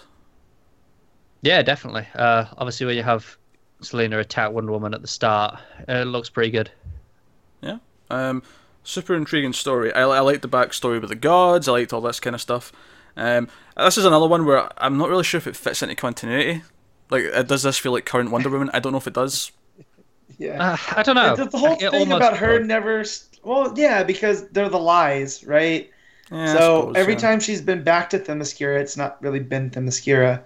So you could fit it in there if you wanted to. Yeah. Although I like the clean slate that Rucka's been working with, so I'm just gonna use that as the jumping off point. So, and if other people want to come in and fill in, then cool. But yeah, dang, it makes me wish I read this one. This is the point where I couldn't finish before we started to record. Yeah, so. this was one that was just a really fun idea more than anything else. Yeah. And the dialogue seemed right. The way like Selena was being, forgive the pun, catty, and the way Wonder Woman was being Wonder Woman, and their banter off, because they're both like two of the biggest and strongest women in DC, but in very different ways. So seeing, I just hit my mic. So them bouncing off each other was a lot of fun. Yeah, definitely. And now Matt's hitting his mic. Come on, guys, let's stop the percussion section of the podcast. Nope. I dropped my iPad, so my bad. Just as soon as you said, I just wanted to hit it, and it's like, no, I'm not gonna do that. All right, a bit of an awkward cut there, possibly. Food arrived and caused destruction. I was gonna blame Rip Hunter, but cool. Nah, well, it was food that I didn't even know was coming, so I'm not taking the full blame for it, but also but it was known as your the food. best food. yeah, it was good. Yeah, surprise food is quite good. I have to The admit. best food. Yeah, It's nearly as good as free food. Yeah, I made these two guys Almost as just. good as donuts. Yeah, I made these two sit and watch me eat stuff. for a couple of minutes until I was finished, so we could continue. So guess what? Now I'm hungry, so we're gonna speed through the rest of these. Sorry, I Before I got turn Pringles into- to get to once we get to this. Oh, I've got Pringles. I've got Pringles sitting right there. I got Pringles in my. Y'all want to eat them together? I got some in my pantry. We can have a Pringle. Yeah. A Pringle. Wait, hang Party. on. The real important question here is, what flavour of Pringles everyone got? I have Original? barbecue, which is currently my favourite. Oh, I have the barbecue as well. Mainly, I actually wanted the sour cream, but they were out. I like sour cream. Sour cream's nice. I got sour cream and original. I only eat the original though. Occasionally, I might even dabble with a bit of prawn cocktail, which is quite nice. I had the flame grilled steak ones last week. Are they all right? Eh? They're solid, yeah. Oh, good. comics, guys. We're here to talk about comics. The next story in the anthology is The Man in Black, which is a Superman story, which is written by Michael McMillan and artist by... Oh, wait. He's not a newcomer. I know. Yeah. What? This is bollocks. Jean Ferreira, who of course has been doing a lot But of again, Green Arrow issues. Who knows when this was written? True. It could be before he got on Nightwing, right? So it's funny though, I never actually realised this, but now that I've read that, I'm like, yeah, that does look like his art. Yeah, I've just done the exact same thing. I've looked at the box and gone, yeah, I see it now. Yeah, it does look like his It does stuff. look a little bit older though, a little bit less refined. Yeah, maybe. So we start with a flashback to in Kansas. You know, it just says several years When he ago. gets small. Yeah, we don't get a... Yeah. We don't get an exact time, and Matt's dog is now determined to Yes. interrupt everything. He's First earned his food, nickname then the of dog. Thunderdog. Yeah. Yep. Yeah. He's aware that there was food in play, though. That's what maybe got him excited. He's like, food? Probably. He's heard Matt mention Pringles and he's like, I want Pringles. Chicken? If he could hear, he's going deaf, so he just Yeah. felt it. Anyways, smelled so the there's Yeah. So we have like a sheriff in Smallville who has a bit of an alien encounter. Then it's not... Because the fact is, see when this starts and it says Smallville and we see something like coming down the night sky, obviously we naturally go, oh, this is Superman arriving. Especially when the caption says, the night the stars fell from the sky. Exactly, yeah. That's what I was thinking. Straight up just assumed that's what it was. But I think this is made from the perspective of the cop, who for him this was like this big event, but we don't know about yeah. it. Yeah. And we get this creepy ass looking alien stepping out with a big Joker looking smile on his face. Oh, that's not good. Yeah. These are very long fingers. Very Yeah. long bony fingers that are kind of creepy. And he says to him, and I think the way the speech bubbles makes it look as it's more of a telepathic. That's what I thought it was. dialogue. Because Yeah. the sheriff actually has speech bubbles, Yeah. whereas for him, they just float between them. Yeah. And it's got that sort of like kind of broken up line thing going around it, you know. Yeah. To accent it. But yeah, he's like, my name is Enric Call, and I have come to save this planet. Which I'm just like, no, you're not. There's double meaning in there. Yeah, You look, definitely. you look evil as hell. I'm not It's trusting save that. as in, I wanted to reserve this for my family. Yeah. So it comes to present day, and Superman is battling a Joker robot in Metropolis, and he makes short work of it. And Superman's like, "Oh, this is kind of lame even for Joker. I mean, this is quite simple, just a robot." But when he pulls off the head of the robot, it's actually Lois that's piloting it, and she's been infected with Joker gas. So Superman brings up this magical new ability that he's been working on, where he mixes his heat vision and his X-ray vision to do microwave vision, and he microwaves the toxin out of her blood. I'm down for it. I need the issue where he makes popcorn just by looking at it. She makes a reference to that. Joke. She cracks that joke. Matt you is go. on the ball. On the Yeah. ball. I know Superman, having not read the story. Yeah. Yeah, but but once that happens, and he's like, "Okay, I'm going to fly you away and make sure you get medical attention as well, just to be on the safe side." You know, that wasn't like a fine-tuned science what I just did. It was kind of a quick rough Yeah. fix, you know. Yeah. But But this is one of those weird ones where it feels like it almost could be in continuity as well, because they reference John. yeah, the reference John. So this is definitely supposed to be set in like present day. And when Superman. you see Batman, he's got the the yellow outline around the back of the rebirth suit. Yeah. Yeah. But Also, I'm looking at the Joker, and it looks like in-game Joker. Now that I'm thumbing through this. yeah, but she mentions that the Joker acted differently. Like he even apologizes for what he's doing as he's doing it. So I don't know if this is. I don't know if this is a tease for like, you know, if the rest of the story is meant to be like a different kind of Joker for a Superman story. You It know, almost feels like it's playing into the three Jokers. yeah, where one of them's like this. Because, like you say, I mentioned there's the Endgame one, with the slicked back hair that we had from Yeah. Capullo. We see in like a shadow in Lois's mind. But the Joker that we see then at the very end in the panel isn't that version. Yeah, and it even says all of this is part of his plan to save the planet, which is what the alien with the big Joker-looking smile said at the start. Yeah. So is this an I don't like that, guys. this is an alien robot version of Joker? It's pretty good, this, actually. I really want more of this. Yeah. Yeah, it's No, really well told, and I really sounds like it. great. But what that means for the DCU, like, that's bad news. Only one Right there. Joker's alien, though. Not all of them. Doesn't matter. Alien Joker's scary as hell. Like, come on. And I really like this one too. And Yeah, and obviously it ends with the like Batman calls Superman, which by the way I love the super signal Yeah. that he broadcasts to him because he's using the Wayne satellites to like broadcast this signal that only Superman can hear, which we've seen villains do before. But the fact that he's put this in place, he's like, no, this is the super signal. Yeah, this is when I need your attention. Yeah. I know you'll hear it. Yeah. It's kind of bad though because it's kind of the equivalent of a dog whistle. You know, like where you blow and you just summon them. It's like, oh, they can hear it. Yeah. Well, that's always been behind the signal watch. You know, it's essentially a dog whistle. But now Batman's dog whistling Superman. And it's such a small point, but I loved it when Superman like responds to him. He says, "I don't like when you're being this cute. It's unnerving." You know, so it's got that Superman Batman dialogue in banter that I really like, where it plays off who each of them are and like how they interact with each other. So that's really cool. But it's just such a small moment because he's only just there for the last like half of the last page. But he tells him that the Joker's actually in Smallville, which again is setting up this idea that's going to be a deeply this Joker Superman story that goes back to Superman's past and is all rooted in Smallville, which is quite cool. I would love this as a full story. So would I. Yeah. This is a mini waiting to happen. Yeah. Or even just an arc in Action Comics or wherever you want to put it. Yeah. Could go anywhere. Yeah. If they want to take a break and even do it as like a little mini event thing. Yeah. I'm down for more of this. This is great. Mm-hmm. And obviously the art's great because it's an artist we know, and we've been praising his work on Green Arrow for months. So so it kind of feels moot to even really discuss it here, doesn't it? But his Superman looks great. I love how it's got that kind of watercolored look that he kind of has with the colors, but it really works with Superman, and Superman like stands out against the greens really well when he's in the park. And that page where the panel where he's flying with Lois and the cape's just flowing behind him, and the sky's just kind of there's almost like a sunsetting thing going on, and it just looks fantastic. Even the way the bottom of that where it shows you the Joker and it's like Lois's face like in half shadow, but it's like a Dutch angle.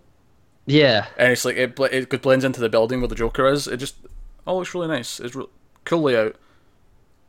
So no, that's and again it ends with the end ? Ha ha ha ha. So they're even teasing that there might be more of this, and I hope there is. Yeah, it's good. Yeah, me too. And then the last story is Good Morning Gotham. It's a Harley Quinn story, and it is written by Joelle Jones, who that name's popped up recently. Yeah, I was just thinking that. I read it as an artist, though, right? I can't remember, no? But the name's definitely popped up recently. And the artist is Sam Lotfi. So okay, I'm going with that pronunciation. And it's basically there's like a virus or whatever that's broken out in Gotham, and they're evacuating the city, and Harley decides to use this time to stage a riot out of Arkham. And basically when they get to the doors, like there's a fun sequence of all the various villains in Arkham like helping her to escape, and when they get to the door they basically all decide, well, if we go out there we'll probably die, so maybe we should just stay here. And then Harley, like at the end of the story is that Harley says, nah, that's no fun, let's have an adventure, and she walks out into the possibly deadly atmosphere. Yeah, just to come back and just touch, I found out where we saw her name. Go on. She was an artist for the 3rd issue of American Alien. Oh, right, okay. Yeah, I knew that. I feel like she's worked on Birds of Prey, though, too. I feel like she's been on something more recent, though, because I feel like we've talked about her or mentioned her name on the podcast. Not according to DC Comics' website, whereas artists, maybe as variant covers? Maybe. No? Okay. No. She did, her first work for them was in the, the Adventures Superman digital first stuff. Oh, cool. Yeah, but American Alien is the most recent thing. It's nice to see 2 or 3 of these that are already sort of worming their way into the books, you know? Yeah, definitely. It's kind of cool. This might be the weakest one. I'm going to go on a limb and say I prefer her as an artist. Okay, yeah, that's fair. Yeah, because I actually don't like the art in this one that much, so I'd have liked her on the art in this, and then had someone else write it. Yeah, because I thought like the writing, it's fine. Don't get me wrong, it's not bad, but I don't think it's anything particularly good either. Yeah. I don't have a whole lot to say about this one. It just kind of was what it was. It's very straightforward, isn't it? And it's the only one that doesn't feel like it's setting up a new story. It feels like it just ends, and it feels that's a conclusion. Sure. Yeah, well, maybe the first one. I feel like the Hellblazer one, like that, felt like the end. I feel like that could be, but I can also see how that can continue. You could continue, but it also felt like, oh no, that was a satisfying end to this as well for me. It did work, it worked more, which is why it wasn't until the second one where I started to feel like, oh wait, these are all like pitches for bigger stories.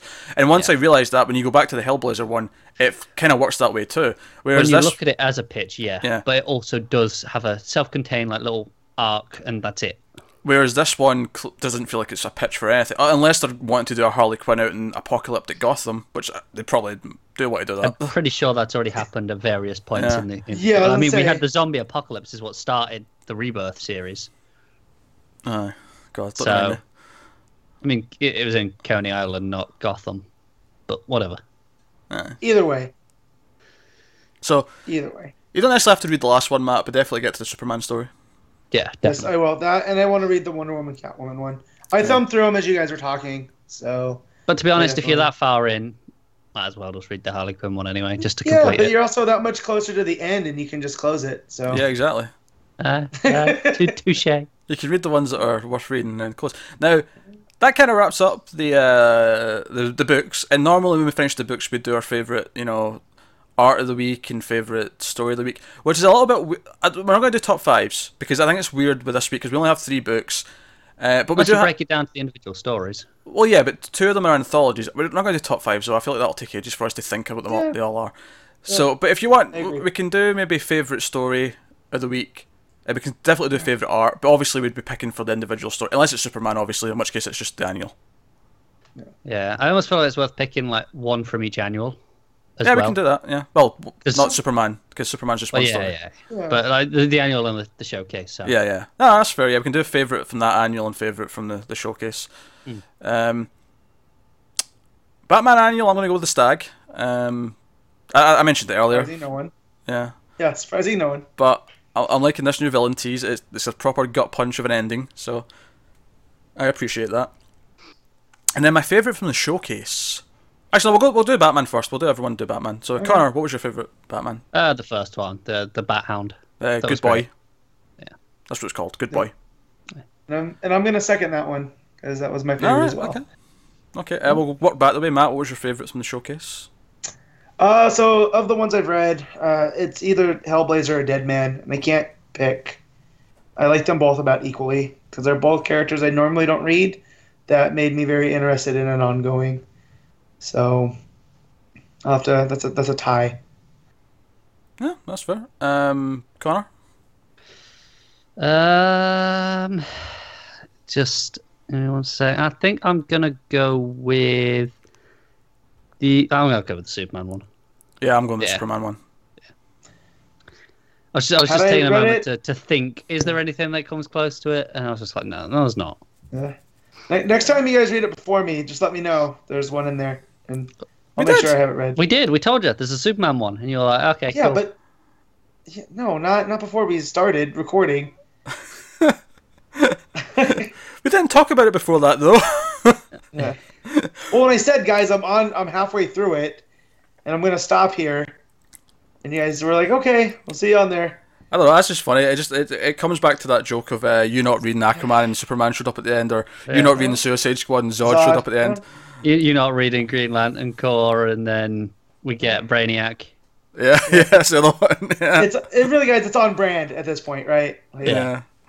Yeah. Hey, but hey, props on DC for throwing Superman everywhere. Like, Just everywhere you're not reading. yeah, and that's fine because that means other people get to read Superman, and yeah. Nah, that's good.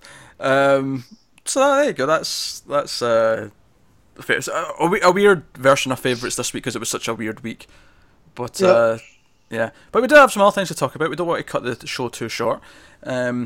We actually have one question from the fan base that we're going to catch, and then we've got a little game to play, a sort of variation on one we played the last time we had the 5th week, and a little discussion to have as well. We thought we'd have some talking points to, since we get a chance, we get a little break every few months. We get this 5th weekend, and then Yep. at the end of the show, we'll have maybe a little chat as well about some non-DC books that we'd like to recommend to people.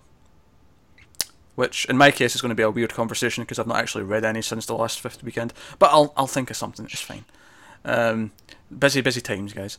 But first up, yeah, we had a general question on Twitter about Phase 2 of DC Rebirth and what kind of things we are hoping for, both from a character perspective and also where we are hoping they're going to go and how they're going to tackle with the Watchmen story. Which I feel like we've covered some of that before, but I do think now that we're like 6 months into Rebirth, and we are. This is the 6th month. This is the 6th full month of Rebirth is. books. I think it's certainly worth having the conversation. Now, we're not going to talk about what our favourites are or anything like that, because we're going to do an end-of-year special, and we're going to pick favourites and top fives and... means I have to actually think of the damn things. All sorts of things. Yep. The beautiful thing is, Connor, is I can give you a list of all your favourites from week to week, and that can narrow it down for you. See, you say that, but maybe one that I didn't say at the time has stuck with me, and I didn't realise that I didn't pick it. But now that 3 months later, and I'm going, oh, that's still with me. Maybe that should have been higher. And that's just your case for being wrong. You know, that's your. I was wrong then. Yeah. Yeah. Possibly. This might not happen. May not happen, but. So this is from Mitchell Godfrey, by the way. I'll let you know who it's from. But so here, I think there's some obvious picks for Phase 2 in terms of books that we've been talking. As soon as we started this podcast, we were talking about JSA. We were talking about a Shazam book. Matt's been going on about Legion of Superheroes since we started. Hell, he mentions them at the end of every single episode. Yes, I do. So, and those choices are all still the same choices. They are. I think those are all still the main choices I'll tell you for what, us. The biggest one though that for me that's not one of those is a Catwoman book. Okay. Yeah. I feel like I've missed having one, especially after it was actually good for a while, where we had her doing the mob boss stuff. We had a little arc after that was back to her being Catwoman and being a thief, and it was also good. And now this week we've had, in this showcase, we had a fun little Catwoman story. I miss it. I want a good Catwoman. Honestly, book on regular. It wouldn't surprise me if at the end of this current Batman arc, which is very Catwoman focused, if it spins out into her book. Oh, it's possible. Or Catwoman on the run. Or maybe it will later. I don't know. Yeah. It's certainly something I'm expecting. It's not like one of these weird picks where I'm like, oh, that's never going to happen. You'll be lucky if that. Like, it's going to happen eventually. It's just a matter of when. Yeah. Yeah. But this week has reminded me how much I actually want one of those on a regular basis. I think it's funny because I wanted to try and stay away from characters that don't already have books in some capacity, but there's been a couple of things that I have kind of wanted for a long time, and as much as it's kind of weird to give this character another book because he already has a double shipping book, and that's Nightwing, but I would really love a Nightwing and Robin book where it's Nightwing and Damian teaming up to take on things. Like, that relationship's so much fun. Or like basically Son of the Bat, you could call it, where it's the different, everyone to do with Batman, but not, all the Robins except Jason. Yeah. Yeah. There you go. But you could even throw in, Cassandra in there, Cassandra Cain, and kind of like what Detective does, but you just make it focused on the background characters, not necessarily Gotham. Yeah, I think for me, just the relationship between Dick and Damian is such a strong it is bond. We don't get to see it enough anymore. Yeah, that I just want like a monthly book just about that, just about them dealing with whatever it is they want to deal with. Hell, make it be about planning his next birthday. I don't care. Just give me them talking to each other. And then at the end, they're playing Cheese Viking together. Yeah. Yeah. Oh, that should be the backup every month. There'll be a little Cheese Viking story. Like, it'll tell us the story of the video game. That'd actually be pretty cool. That would be good, actually. And why they love it so much. Yeah, that's an idea. Yeah. You got one, Matt? Yeah, I mean, I might have said this last time, but now that Jurgens is writing Batman Beyond and Superman in Action Comics, I feel he can come back home to Booster and be the tie that, because now we're getting deeper into what Rebirth is and how we're not going back to the pre-New 52, right? This is our Earth now. And last time we saw Booster, it was super messed up, with Convergence. And now I feel, now that we're tipping our hand a little more, even if it was just a mini of where he's been and how Convergence has affected him, and because he'd really be like Superman and Lois and John, he's out of place. Yeah. So, yeah, and he, even you get tied into any other book while you're at it, but just give Jurgens some more stuff to do. I'm really enjoying what he's doing. Matt picked a Booster Gold book. What a absolute shocker that I can't contain myself. I mean, I want to say Connor Kent, but he's no longer going to be around. He's like the forgotten character now. He's the Stephanie Brown of all this. For now. But not as cool. Yeah, well, where do you put him? Because you got John, as Superboy. Mr. Oz will have him in a cage somewhere, and that's how we get him back. Yeah. Oh yeah, no, that's what you want. You want Tim to break him out. Tim? Well, and now we had that Wonder Girl story in the showcase, and if we could get, or even like a Trinity book of those three. Do you know what would be weird though? That would essentially be like Teen Titans in between the current Teen Titans and Titans, where the Titan ones are the oldest ones, the Teen Titans are the new young crew. Then you've got this weird middle ground, which were the John's Titans era. Yeah. Yeah.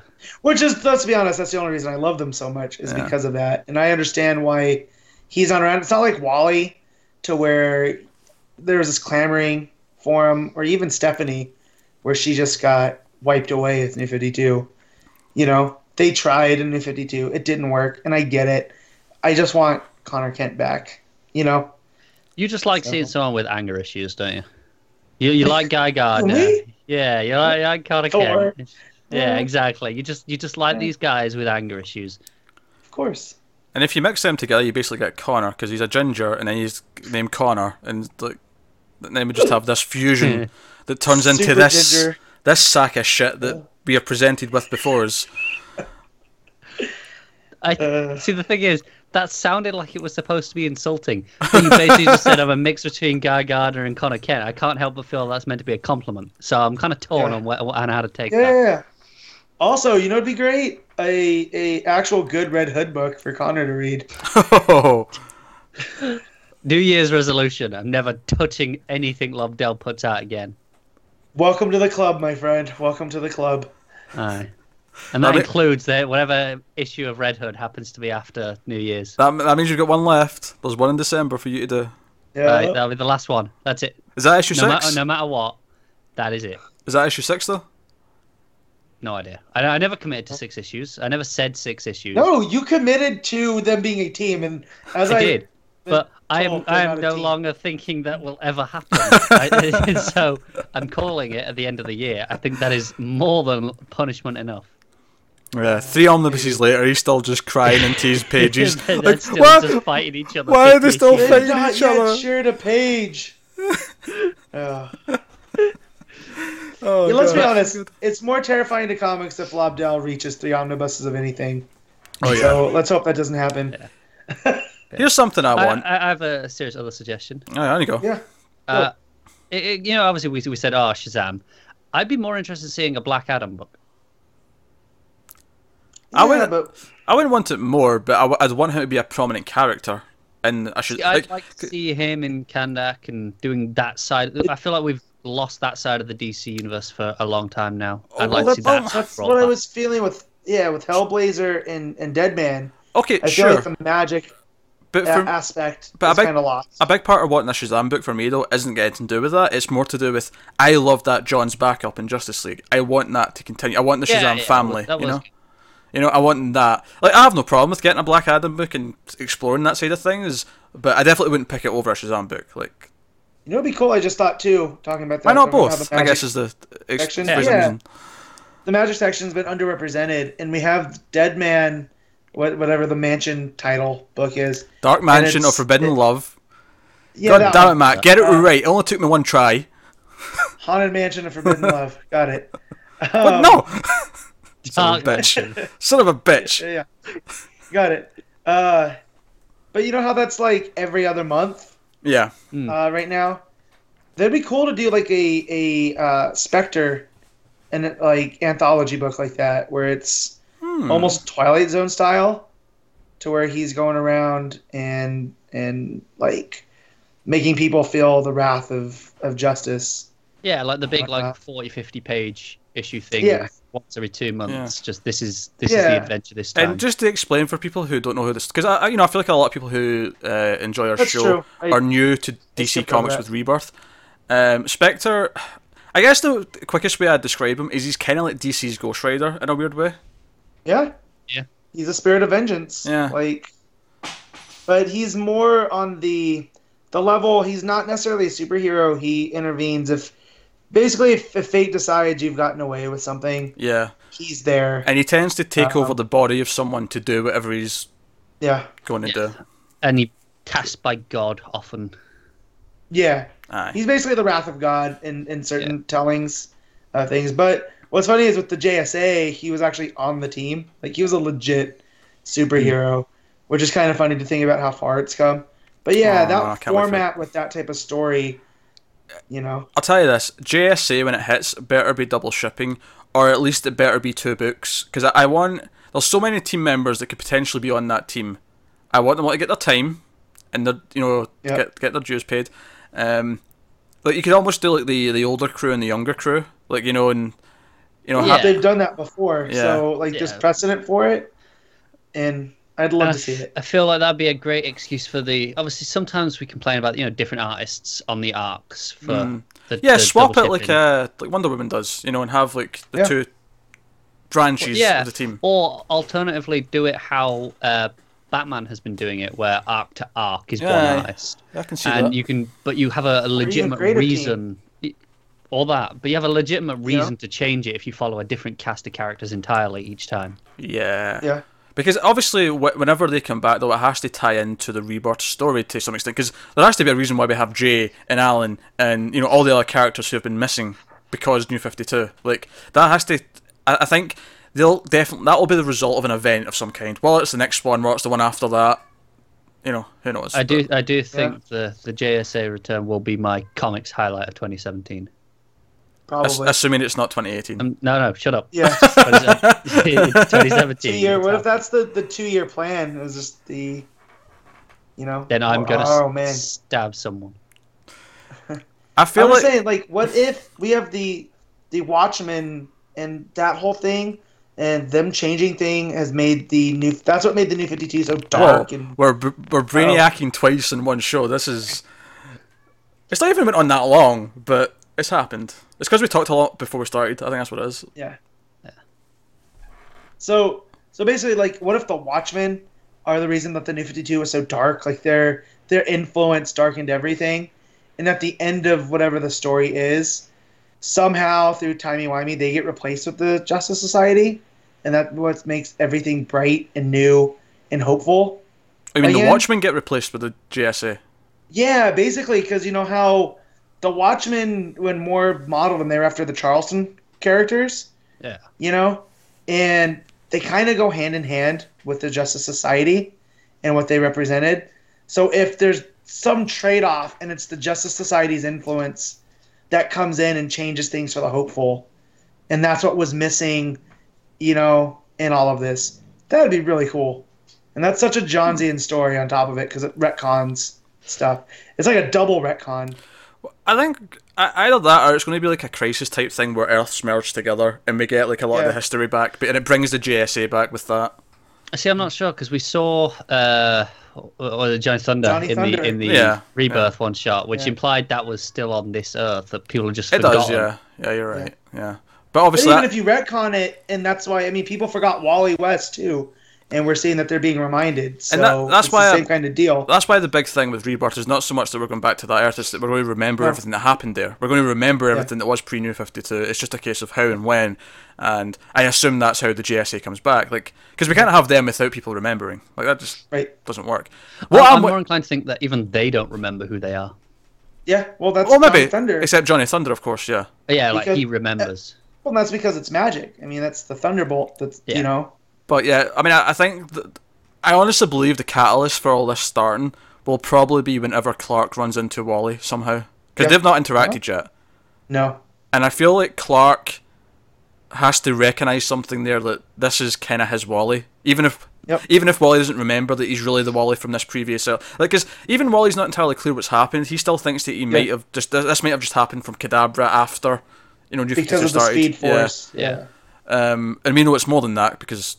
But the thing is, it's not quite the same Wally that Clark would have known because he's a bit younger and not the family. Well, that's the 10 years missing. Yeah. Yeah. So, but then what does Clark now remember for that? It's a bit right. And this is what makes it awesome to read, and this is why I'm glad we're where we are. There has to be something from that, though. I cannot imagine for a second that they're going to meet whenever it happens and it leads to nothing. Like there has to be something there from it. Yeah. Like DC reached into our collective brains and like, what do you guys love? And that's what they're doing. Okay, what if it's not so much that they meet and there's like a sudden spark? Even though I can see them doing that. But what if it's they meet, they go through whatever adventure they're on for their couple of issues or the arc that they're both in together, whatever. And it's just a casual thing at the end where Superman references something that happened to his Wally and it's actually hearing that this happened to this Wally sparks the memory or something like that. You know? Did Or if they he not mentions solicit? the kids. Did they not solicit their meeting at some point Yes, Maybe. they have. coming up? I said they have in an issue of Titans. Is it actually Titans? Alright, interesting. Yeah. Yeah. I feel like I've pondered some of this before, and that's probably why I pondered it before, is because this came up. But I was just feeling like this feels familiar. I'm sure we mentioned this in solicits maybe a month or two ago. yeah, but I'm just sort of thinking a little bit more into it. Is like, what if the reason why there is some kind of like memory is because Clark, without realizing he's doing it, just mentions something that happened on his Earth with his Wally, but then Wally realizes, wait a minute, that feels familiar or whatever, and maybe that's when they realize, oh wait a minute, I'm not actually from another Earth. There's actually something else going on here that's. Yeah. So I don't know, but I'm looking forward to it. Whatever it is. Jay Garrick's hat falls out. Oh man. Oh god, yeah, that ended that Flash issue. Right? There's hope. Yeah. Oh, it's Yeah. so good. So, Which actually, anyways. that tease in Flash is probably maybe a good argument for why it won't be all the way till 2018 when we get the JSA back. It may be probably be next year That said, because they're we teasing it. know how long Johns likes to tease things out in advance. Yes, he does. That is also true. Yes. Took 2 years to get to the brightest. Man, I'm messing this up. Blackest Night. Yeah, Yeah. but There we go. even more recent than that in his Justice League run. Yeah. Like there's what was the Aquaman centric stuff he teased Yeah, towards the I'm- end, I Seven kind of- Seas or whatever it Yeah, I was. kind of feel that's not gonna happen. I know they're still claiming it's going to happen. We'll see. I Yeah. think it will. It may not be him writing it though. He may just hand off his notes to. Oh, Well, yeah, Yeah. that's what I mean. But I feel like it will happen in some form. But yeah. yeah, Yeah.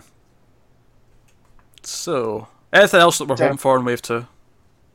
I will say I'm cautiously optimistic about the JLA versus Suicide Squad. I know it's not quite Wave 2, but it feels like the first event is what's kind of kicking this off. Yeah, because at least the Super Sons and Batwoman and Justice League Comes of out of America. that, They all, that feels like the start of Phase 2. Yeah, and I'm interested to see how we're handling events in this new shipping world of weekly and bi-weekly on a regular basis. To compare it to the crossover Night of the Monster event, I am pumped that it's going to be over in 6 Yeah. weeks. I love it. Yeah. It's great. Yeah, So if this- that's the way they're going, then I think a lot of other companies can learn from that. The and not story, have I mean, to- the story could suck. We may not be that into the story, but even if it does suck, by the end of it, we're But like, it's- yeah, it's over in 6 weeks, and it didn't really interfere. Like, I feel like the era of the tie-in is kind of over, which I'm thankful for, because while some tie-ins are really worth it, I don't like one story completely being upended to tie into this other one. Oh yeah, I Like, hate that. we as well. talk about Zero Year a lot, and like a lot of those issues halted whatever it was to tell a 0 year story, and it just felt out of whereas place. the only tie-ins for this are Justice League and Suicide Squad, which you might already be reading, and if you are, I'm pretty sure they've timed it so that it's like right after an arc, so it's not like interrupting the middle of a story And kind of thing. they're also the ones directly involved in the event, so should be, in theory, Exactly. the ones anyway that are going to have tie-ins. Yeah, it makes Right. it makes a lot of sense. It's when it's line wide, everything absolutely everything's been interrupted to Like I tie said, into that an event. 0 year was probably the worst. There's only one book I excused for that, where all the rest, it's like, why? And even then, that was still kind of guilty of it. Yep. Well, we'll see. The one book that I excuse is Action Comics, just because that was the first issue of a new run anyway. But it's still so guilty it of felt like every, a prologue. yeah, but it's still guilty of absolutely everything that I hated It about didn't need those to be tie-ins. 0 year. Yeah, you it know what I didn't. mean? It didn't need to be, but I thought it worked as a nice prologue to the run in general. So I was okay with having a one issue kind of setup. Nah, it annoyed me all the same. Me too. I love that run, but I love it from the next issue on. I don't really care for No, that that's issue one of all my much. favorite issues of the run. He fights a hurricane. That's pretty dope. I No, love it. That's one of my the favorites. action of it in and of itself is fine, but I just like it still annoys me. Like I still like No, I it does just too. And then stuff like the Green Arrow where they tried and they did the whole Diggle Oh, yeah. origin. Again, could have been handled different. Like that could have just been an issue that didn't have the 0 year on it. Yeah. So, but if this is where they're going forward, I'm way more than okay. And even if there are tie-ins, do what they did for Darkseid War, where they were one shots and they weren't essential to the overall story, so they were almost supplemental. And just on events in general, I'm looking forward to. They said they're going to be quarterly, right? So we got like 4 coming up in the next year. and I'm kind of looking forward to that. Like, we haven't had a proper DC event in a while. We don't get them that often anymore from DC. And while I often complain we get too many events. This time, because they're so short and they're so compressed with the weekly schedule, it doesn't feel like it's hampering everything. Well, it's the rarity that makes it feel special. If there's always an event, then it doesn't feel special. But that's the thing. Even with them being so many of them, with them being over in 6 weeks, it's still 3-4 months before the next one starts. So it doesn't feel like you're constantly in. Well, I think there should be a difference between, like, I didn't feel Night of the Monster Men was an event as much. No, as that was a just a crossover. But they did say they're having quarterly events after this. Yeah. Gotcha. Yeah. So the next one should be starting sometime in the end of March, I imagine. Yeah, give or take. Yeah. This is the troublemaker who's been causing all the noise. Gotcha. This one. Shut your face, Connor. Shut your face. All right, I'm so hungry, guys. So it's all right. Let's move on then. Yeah. Oh, I will just one tail end to hopes for a phase 2 is either a Gotham by Midnight successor, because I really like that, or even a Gotham Central type book, or even something like that set in the Daily Planet. I would enjoy any of those ideas. That's always my go-to. Also, the Daily Planet bullpen. I just in general more non-superhero, but still in the world, like just a day in the life of. That's exactly the idea. Like set in the world of these characters, set in their cities, but the other characters, the cops or the reporters or whoever. Yeah. But no, I like that idea. Anyway, let's move on. So quick little game to play. We did something similar to this in the last 5th week. For these, it's another one of these eliminate one of 3 things. Or in this case, it's not 3 though. In this case, I've left it open to just everything under the umbrella. Right? Oh snap! But you have to eliminate something from each of these, right? Mm-hmm. And make your case for it. The first one is Superman power. Which Superman power would you eliminate from his repertoire? And from the sake of this, I am taking out the that newish one they kind of added for New 52. The solar flare. Yeah, solar flare. That's gone. You're not allowed to pick that. Good, why not? No. We've seen that's even made its way to the Supergirl TV show. No, it's an extension. It's an extension of Heat Vision. It's just an extension of that. It's not an extension of Heat Vision, and it was only used really in that one arc to take his powers away, to burn him out. So you can't pick that. That's too easy. Because we'd all pick that. Freeze breath. Like, it's kind of useless. Like, yeah, it can be used cool, but how often does he really use it? He's got super speed and strength. That outdoes that. That was the one I was kind of leaning to as well. It does seem just the odd one out almost. Yeah, honestly, I'm going to say freeze breath as well. That one was maybe too easy. That was kind of easy. Heat Vision's cool, and it's probably my favorite, even though I love super strength and super, flight, super speed. But one of my favorite images ever in comics is in Superman's red, and you get Superman's silhouetted, and all you can see are the red of the eyes. And that's how you know he's angry. Yeah, and I just feel like Heat Vision has so many applications as well, beyond just as a destructive thing. It can, it can well, whatever. That said, you could also make an argument for the microscopic vision that comes up every once in a while. You could take that and away. The X-ray, X-ray is handy though. I like the X-ray. So the microscopic is it's an extension of like just looking far. Like it's just an extension of having good vision. So yeah. So it's a murkier one to take away because what else does that affect? Yeah, that's what I thought about. Yeah, freeze breath's clearly the goofy one. Like all the other ones, I understand why he has those powers in a sort of science fiction-y kind of explanation. Whereas the freeze breath, I'm like, Like I understand why he has strong breath, like when he blows like the gale force wind almost. Yeah, that makes sense. He's got powerful lungs, sure, but the freeze breath is just kind of cheesy. It's just because they had to have something to balance out the heat. Yeah, I guess. Well, that's what it is. And then you get Bizarro, who gets the freeze vision and the heat breath. And blows fire like a dragon. That fire breath is cool, though. Yeah, that is. I almost want to keep the freeze breath just so we can have the fire breath from Bizarro. No, it's not worth it. It's not, no. Not worth it. All right. Again, you have to eliminate one of them. And for this, I'll specifically mention the main ones, not... Because you could easily cop out here and pick like a weird background one. Of the 6 main Green Lanterns, you have to eliminate one. Kyle Rayner. That's... No, I completely disagree with you. Guy Gardner. Easy. Go on. No. Oh, no. Guy's great. That guy's I gone. can't go after John because I love John and he's like the straight man of us all. Yeah. I like Kyle too Like- much. Guy's gone. Nah. No, I like Guy for like just the outlandishness that he brings compared to everyone else. He stands out more. Kyle feels like a poor man's John, a poor man's Hal. I feel like when Hal came back, he just took everything about Kyle, that made him, and it's kind of their. That's not Not that they Kyle's occupy the fault. same space. No, I know. I just You feel don't like need without, both of them. Yeah. yeah, and I feel one has to get the S end of the stick, and it's poor Kyle. I'd rather. Speaking of day in the life, I wouldn't mind back to Kyle Rayner as an artist, Yeah, that's why I like him.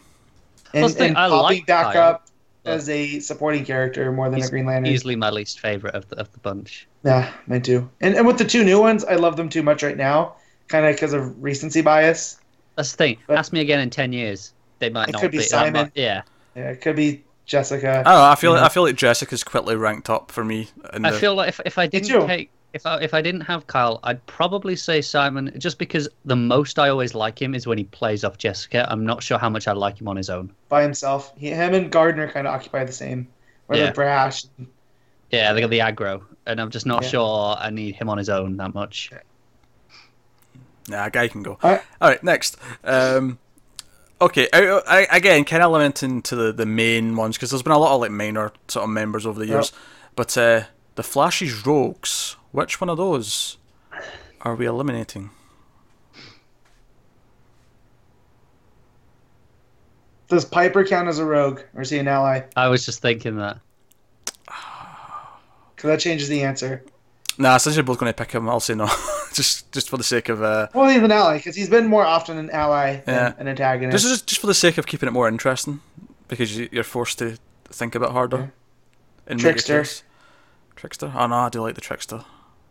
No, I like Axel. I don't like traditional Jesse, whatever his name was. Honestly, Trickster. I think for me, I'm going to say Heatwave.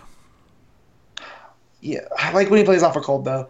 Sure, but I feel like, specifically in the comics, I'm not talking about, Legends. Yeah. Well, that's what I'm talking Heatwave. about too. Now, if we're talking the New 52 era, then definitely Heatwave, because he was the burned version that shot Oh yeah, that was heat stupid. out of his chest. But if I'm talking classic. I'm talking John's Classic. run. Heatwave. He's fine. Don't get me wrong, but I think he's just a guy with a flamethrower, which is by far less interesting Yeah, than but there's almost. so much more because he's a pyro. I know, He's but compelled. I feel Yeah, like- he's compelled to. I feel like set all the fire. others. I'm going to go with Heatwave as well, because I feel like all the others play off the Flash individually a bit better. Whereas Yeah. Heatwave plays well off other members of the Rogues, especially Cold, but not so much the Flash. Yeah.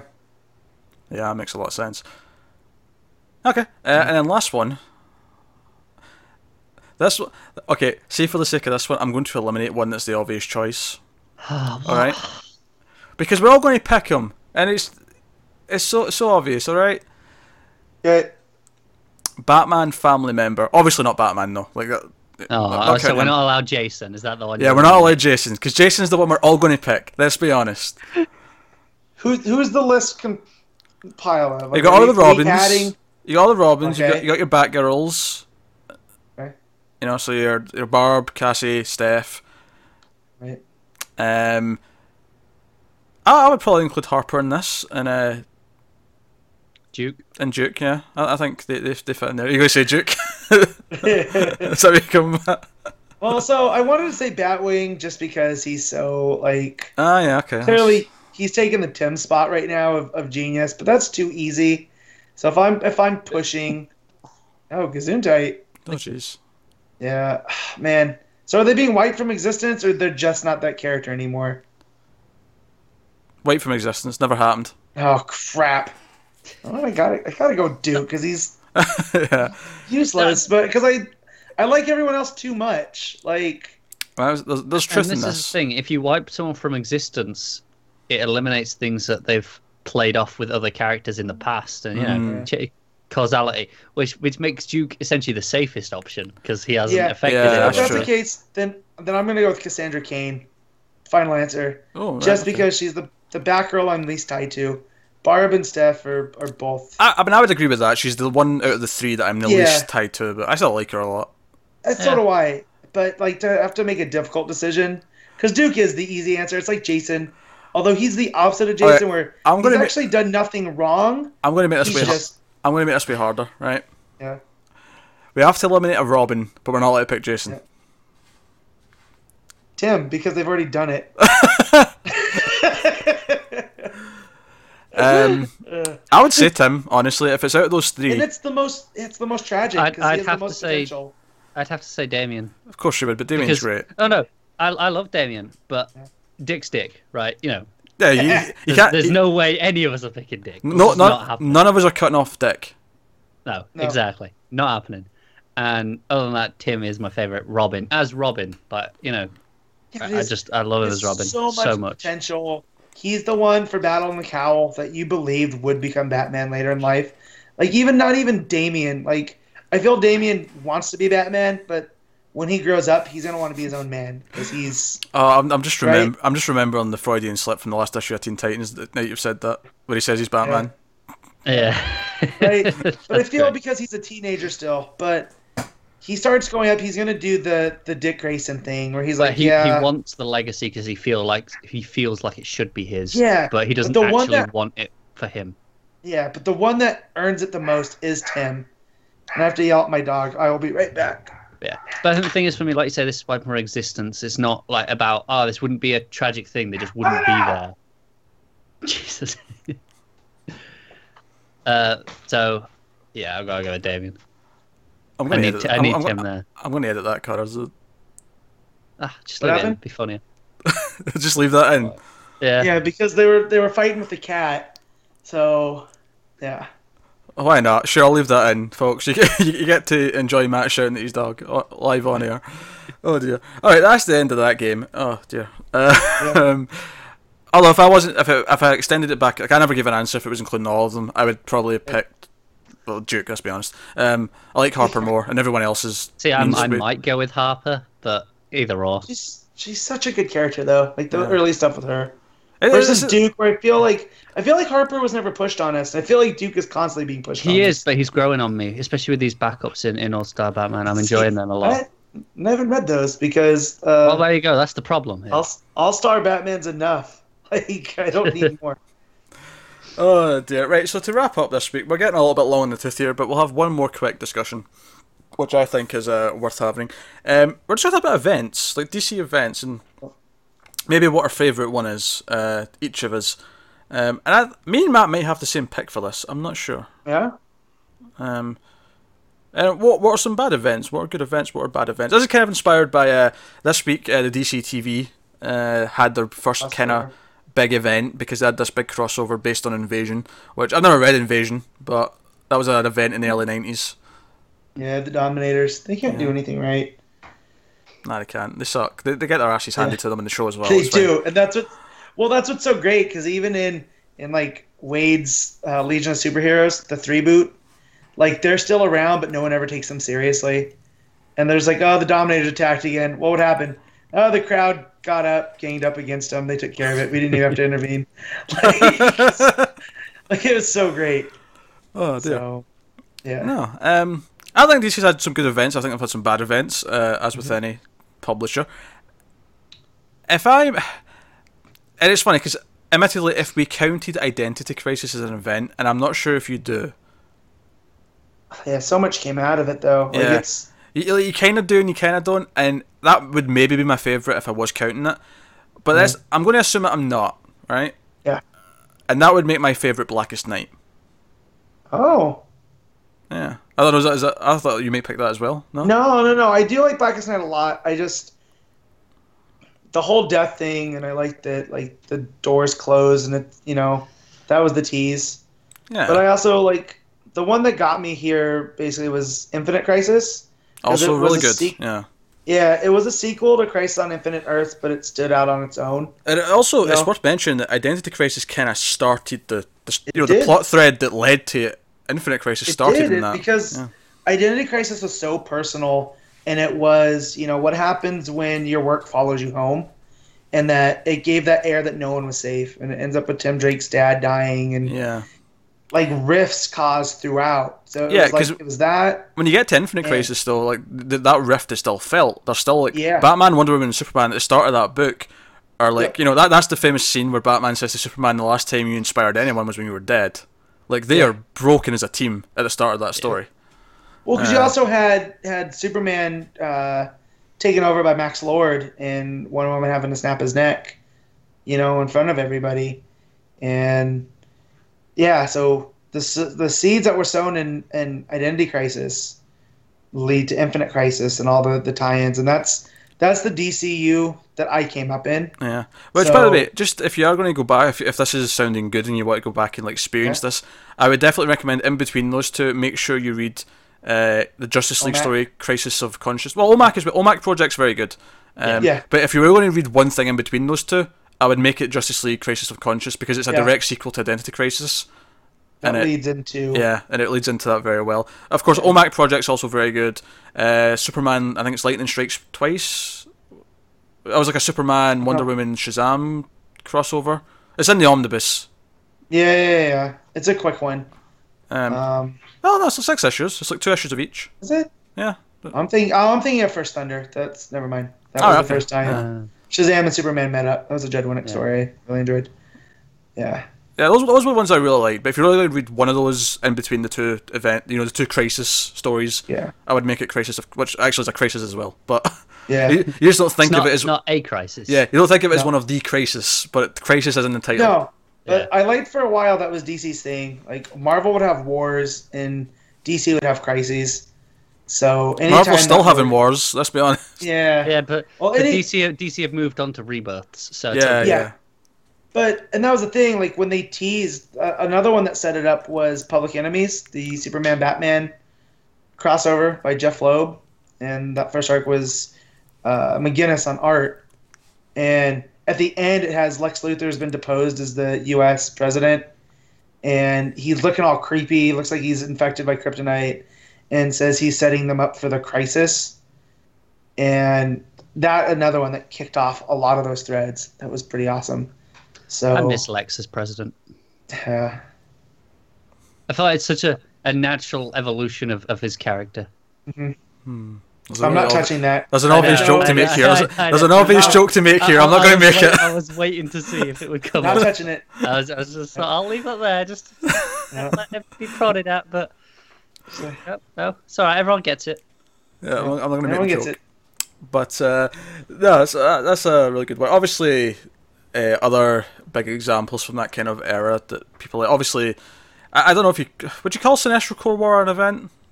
No, see, to me that was a crossover because it really was only It was just the 2 books. Yeah. Sinestro Corps. Yeah, Green Lantern, Was- core of the world. Yeah, yeah. that's fair. Because of that era too, it was more of a story than an event. But it was Resurrection of Ra's al Ghul, and that really played with all of the Batman characters real well, and it felt. That's why it always feels like an event to me because it involved Nightwing and Robin and Detective Comics and Batman. And had such a big cast, and it was so. It left such an impression on Batman going forward that did feel like an event. But I definitely think, like Sinestro Corps, it played with the same rules. Yeah, I feel like to count as an event, it has to affect like the majority of the universe, not just one corner. Not just one section. Which obviously, while that is wide-reaching, the Batman section, it's still just the Batman section. It's still just the Exactly. corner. Yeah. No, So, Connor, what's your favorite? I don't think we ever. See, it's such a tough choice. I'm kind of tempted to go with Blackest Night. Yeah. It is very good. But the thing is, for me, I always go with. It's not quite. It's not really an event, but it always feels like an event, which is 52. Nah. All right. Okay. And I know it's not, but it's one of those things where it's such this universe-spanning series that feels like this big epic throughout the whole year. Yeah. It's because it's a weekly series. There's 52 of them, whereas an event That's the typically thing, is a limited thing. That's you know. I agree. That's why it's like it's not quite there, but it So- kind of feels like an event in spirit.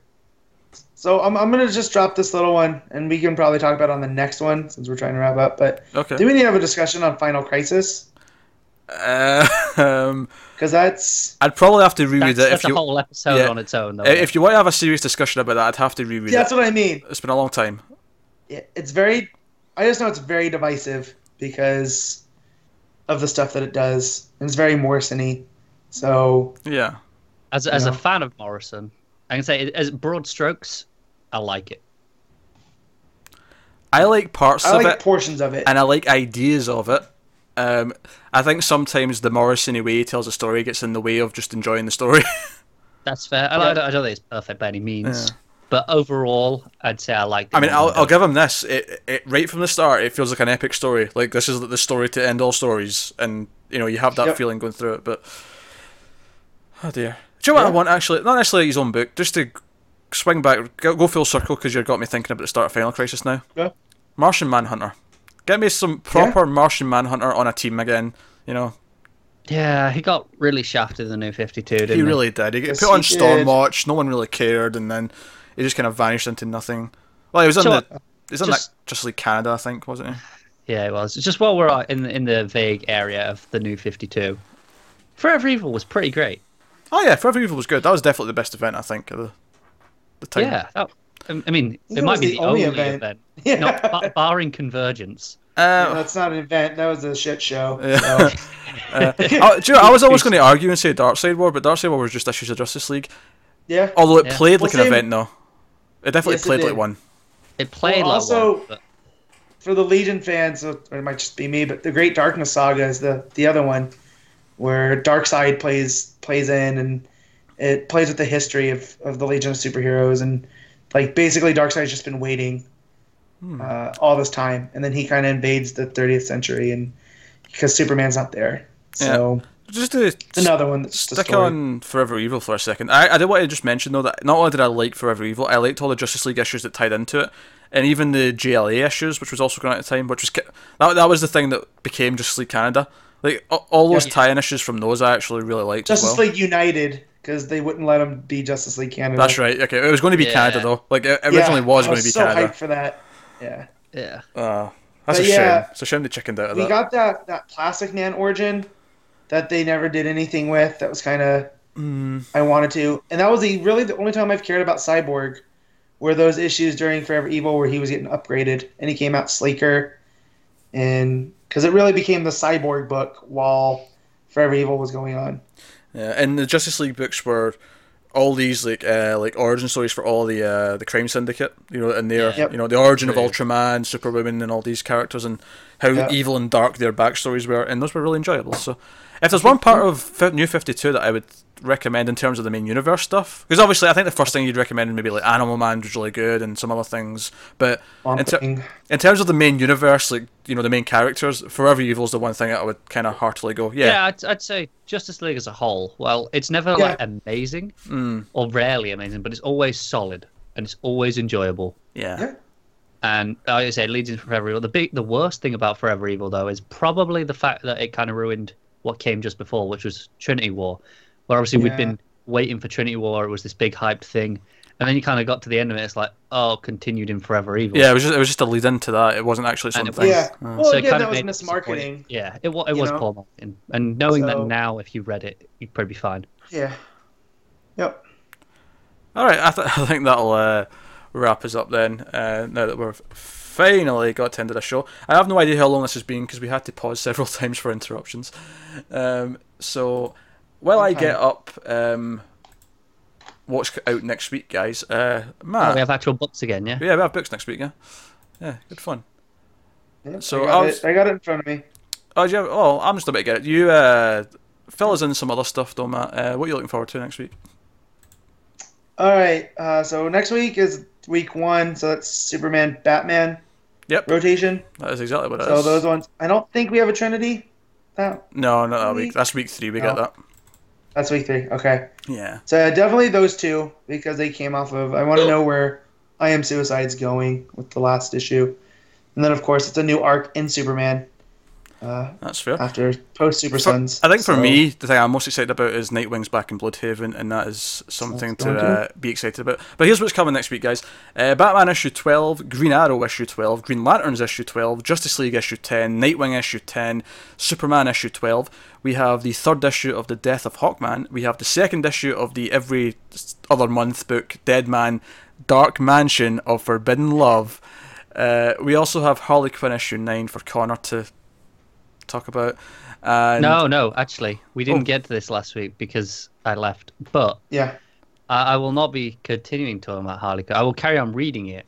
But in much the same way, if you listen to our TV reviews, we often talk about how we don't cover sitcoms past the initial premise because week to week we feel there's not enough to talk about plot-wise. We just end up talking about the jokes. And I feel Harley Quinn falls into that same category where 90% of it is just jokes and fun. And especially that's hard to convey when it's mostly in jokes. So yeah. So you guys don't even get most of the things that are going on in it, even if you enjoyed it. Yeah, me and Matt just sit here bored. Typically when you're talking about Harley Quinn. Yeah. So because there's not much of a plot to progress, I think. Yeah. Yeah.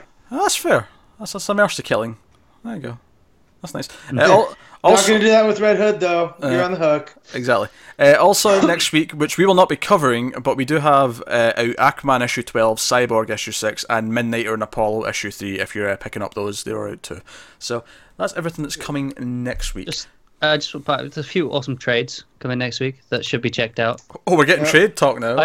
Just a few big ones that I thought I'd point out. The Legend of Wonder Woman is a hardcover. It's a digital first series. It is a fantastic origin of Wonder Woman early days story. I did read the first third of this, I think, and I did enjoy what I read. Admittedly, it's kind of weird if you're just finishing up, year one, and then you read this because it's obviously just a different version of the early days. I would recommend reading it eventually, though. Maybe buy it and let it sit there for a little while, and then. Yeah, but I'd definitely check it out. It looks gorgeous as well. It's great stuff. Just another quick one. Just because obviously we were just talking about it. They're absolutely doing the Absolute Infinite Crisis. Oh, really? Okay. That's coming next week. And then the other one is Flash by Mark Waid, book 1. The big thick trades that DC have been doing. Oh, that's good. That got resolicited, and it's finally coming. I haven't read his Flash. That'll be good to get through that finally. Good to grab, yeah. First comic I ever bought was a Mark Waid Flash book when I was 8 years old. So I might be revisiting these. I will say this, though, on the Infinite Crisis stuff. It's actually out of print and hard to get, but if you do happen to track down a copy of the Omnibus, I would recommend that over the Absolute because you do get all those good lead into it. I'd agree with that. Yeah. Justice League story and all the other stuff. You don't get Identity Crisis; you have to get that on its own. But all the other lead into it, you get. So I would tackle it. Even the series that ended up becoming Secret Six, like the first mini, which was a Infinite Crisis. Villains United. Yeah, there you go. That's the one. That's in there too. So. If you can grab that, then fair enough. But if not, can't go wrong with an Absolute, I suppose. If you like giant ass pages. So that's us, guys. For one more week. Thank you very much for listening and or watching. We always appreciate it. Of course, it's been kind of a weird week. We rambled on there. Hopefully, that last half of the show was enjoyable, possibly entertaining, or at least tolerable, if we're lucky. There's a ginger here. Yeah, it's never really tolerable, is it? Just please don't abandon us, based on that last hour, is all I'm saying. Or based on Connor, for that matter. Me and Matt are still fun to come and check out. Yeah. Yep. Can't argue that too much. Yeah, there you go. But yeah, so that's been the dreaded 5th week done, so we're back to normal business as usual. Of course, remember that in December we will have an extra episode, actually, towards the end of the month, or maybe even the start of January. It may actually just peek over into January, depending when we want to do it. But we will have a Best Books of the Year special, where we give our top 5s, we'll talk about our favourite art of the year, our hopes for 2017, and it's something we do on the channel for a lot of things, on the YouTube channel. We do it for movies and TV and stuff as well, but we want to do it for comics, so it'll be a bonus episode that you'll get on top of the regular weekly ones. As for the final 2 episodes, the regular weekly episodes, it's not yet entirely sure when we'll have those up, because they're falling in a weird place where if we recorded them when we normally record them, it would be like Christmas Eve and New Year's Eve, which I don't think we can actually do. So I'm hoping we'll actually get them out a little bit earlier. If not, it could be slightly late. But I'm just warning you now that there'll be maybe a slight shake-up to the schedule for the last half of December, just because those weeks are Christmas and New Year's. But comics don't stop coming, so they don't. Will we. In fact, those are the first 2 issues of... Sounded like a threat, Connor. Everything sounds Show the 5th episode is those ginger, 2 weeks. Christmas and New Year's, those weeks of comics are the first 2 issues of Justice League vs. Suicide Squad. Like the first big event is happening and week Christmas. 3 is always stacked. Yeah, so we're going to have a nice busy day before Christmas Eve to read some books. Yeah. It'll be fun. So, yeah, look forward to all that and stuff. And we, of course, are here. Check out, me and Connor reviewed all the episodes of the big DC crossover this week from TV. You know, Supergirl, which was kind of not really part of it, but we reviewed it anyway, because we always review it, of course. But we also, Flash, Arrow, Legends of Tomorrow, all that big crossover. Arrow, of course, was its 100th episode as well, so yeah. momentous. So we had some good conversation about that. In fact, the last two of them, the Arrow and Legends reviews, were 40 minutes long each, which might sound like we just waffled on. No, we had good discussion on those. There was a lot to talk about. There was very little tangent. I mean, you've just listened to us waffle on and tangent for an hour and a half, probably. It was better than this. I promise you, it was better than this. Yeah, we were on topic. Yeah, we were on topic. I resent that a lot. No, I it's all Matt's fault. That's what that implied there, yeah. Yeah. Yes. All right, let me rephrase that. It was better than this if this was just me and Connor, but Matt, of course, balances out everything into a nice, reasonable degree. So there we go. So I'll finally finish this outro. So thanks very much for watching or listening. Keep reading DC Comics, and like and subscribe and all that stuff. Whether it's on YouTube, iTunes, your podcatcher of choice, SoundCloud, all these places that you can get the show. Help us out there. Comment, let us know what you thought of the books. Or any of the other topics we talked about. Let us know what you think of that, your opinions, so on. Helps us out a bunch. Spread us around to your friends if you know people who like DC Comics and would enjoy the show. Yep. You know, give us a link out to them. Tweet them maybe. I don't know. But yeah, that's us, guys. Thumbs up, all that fun stuff. All that stuff. So thanks very much for watching, guys. Once again, we'll see you next time. Keep reading comics, and always remember, never get lost in the Speed Force. And long live the Legion.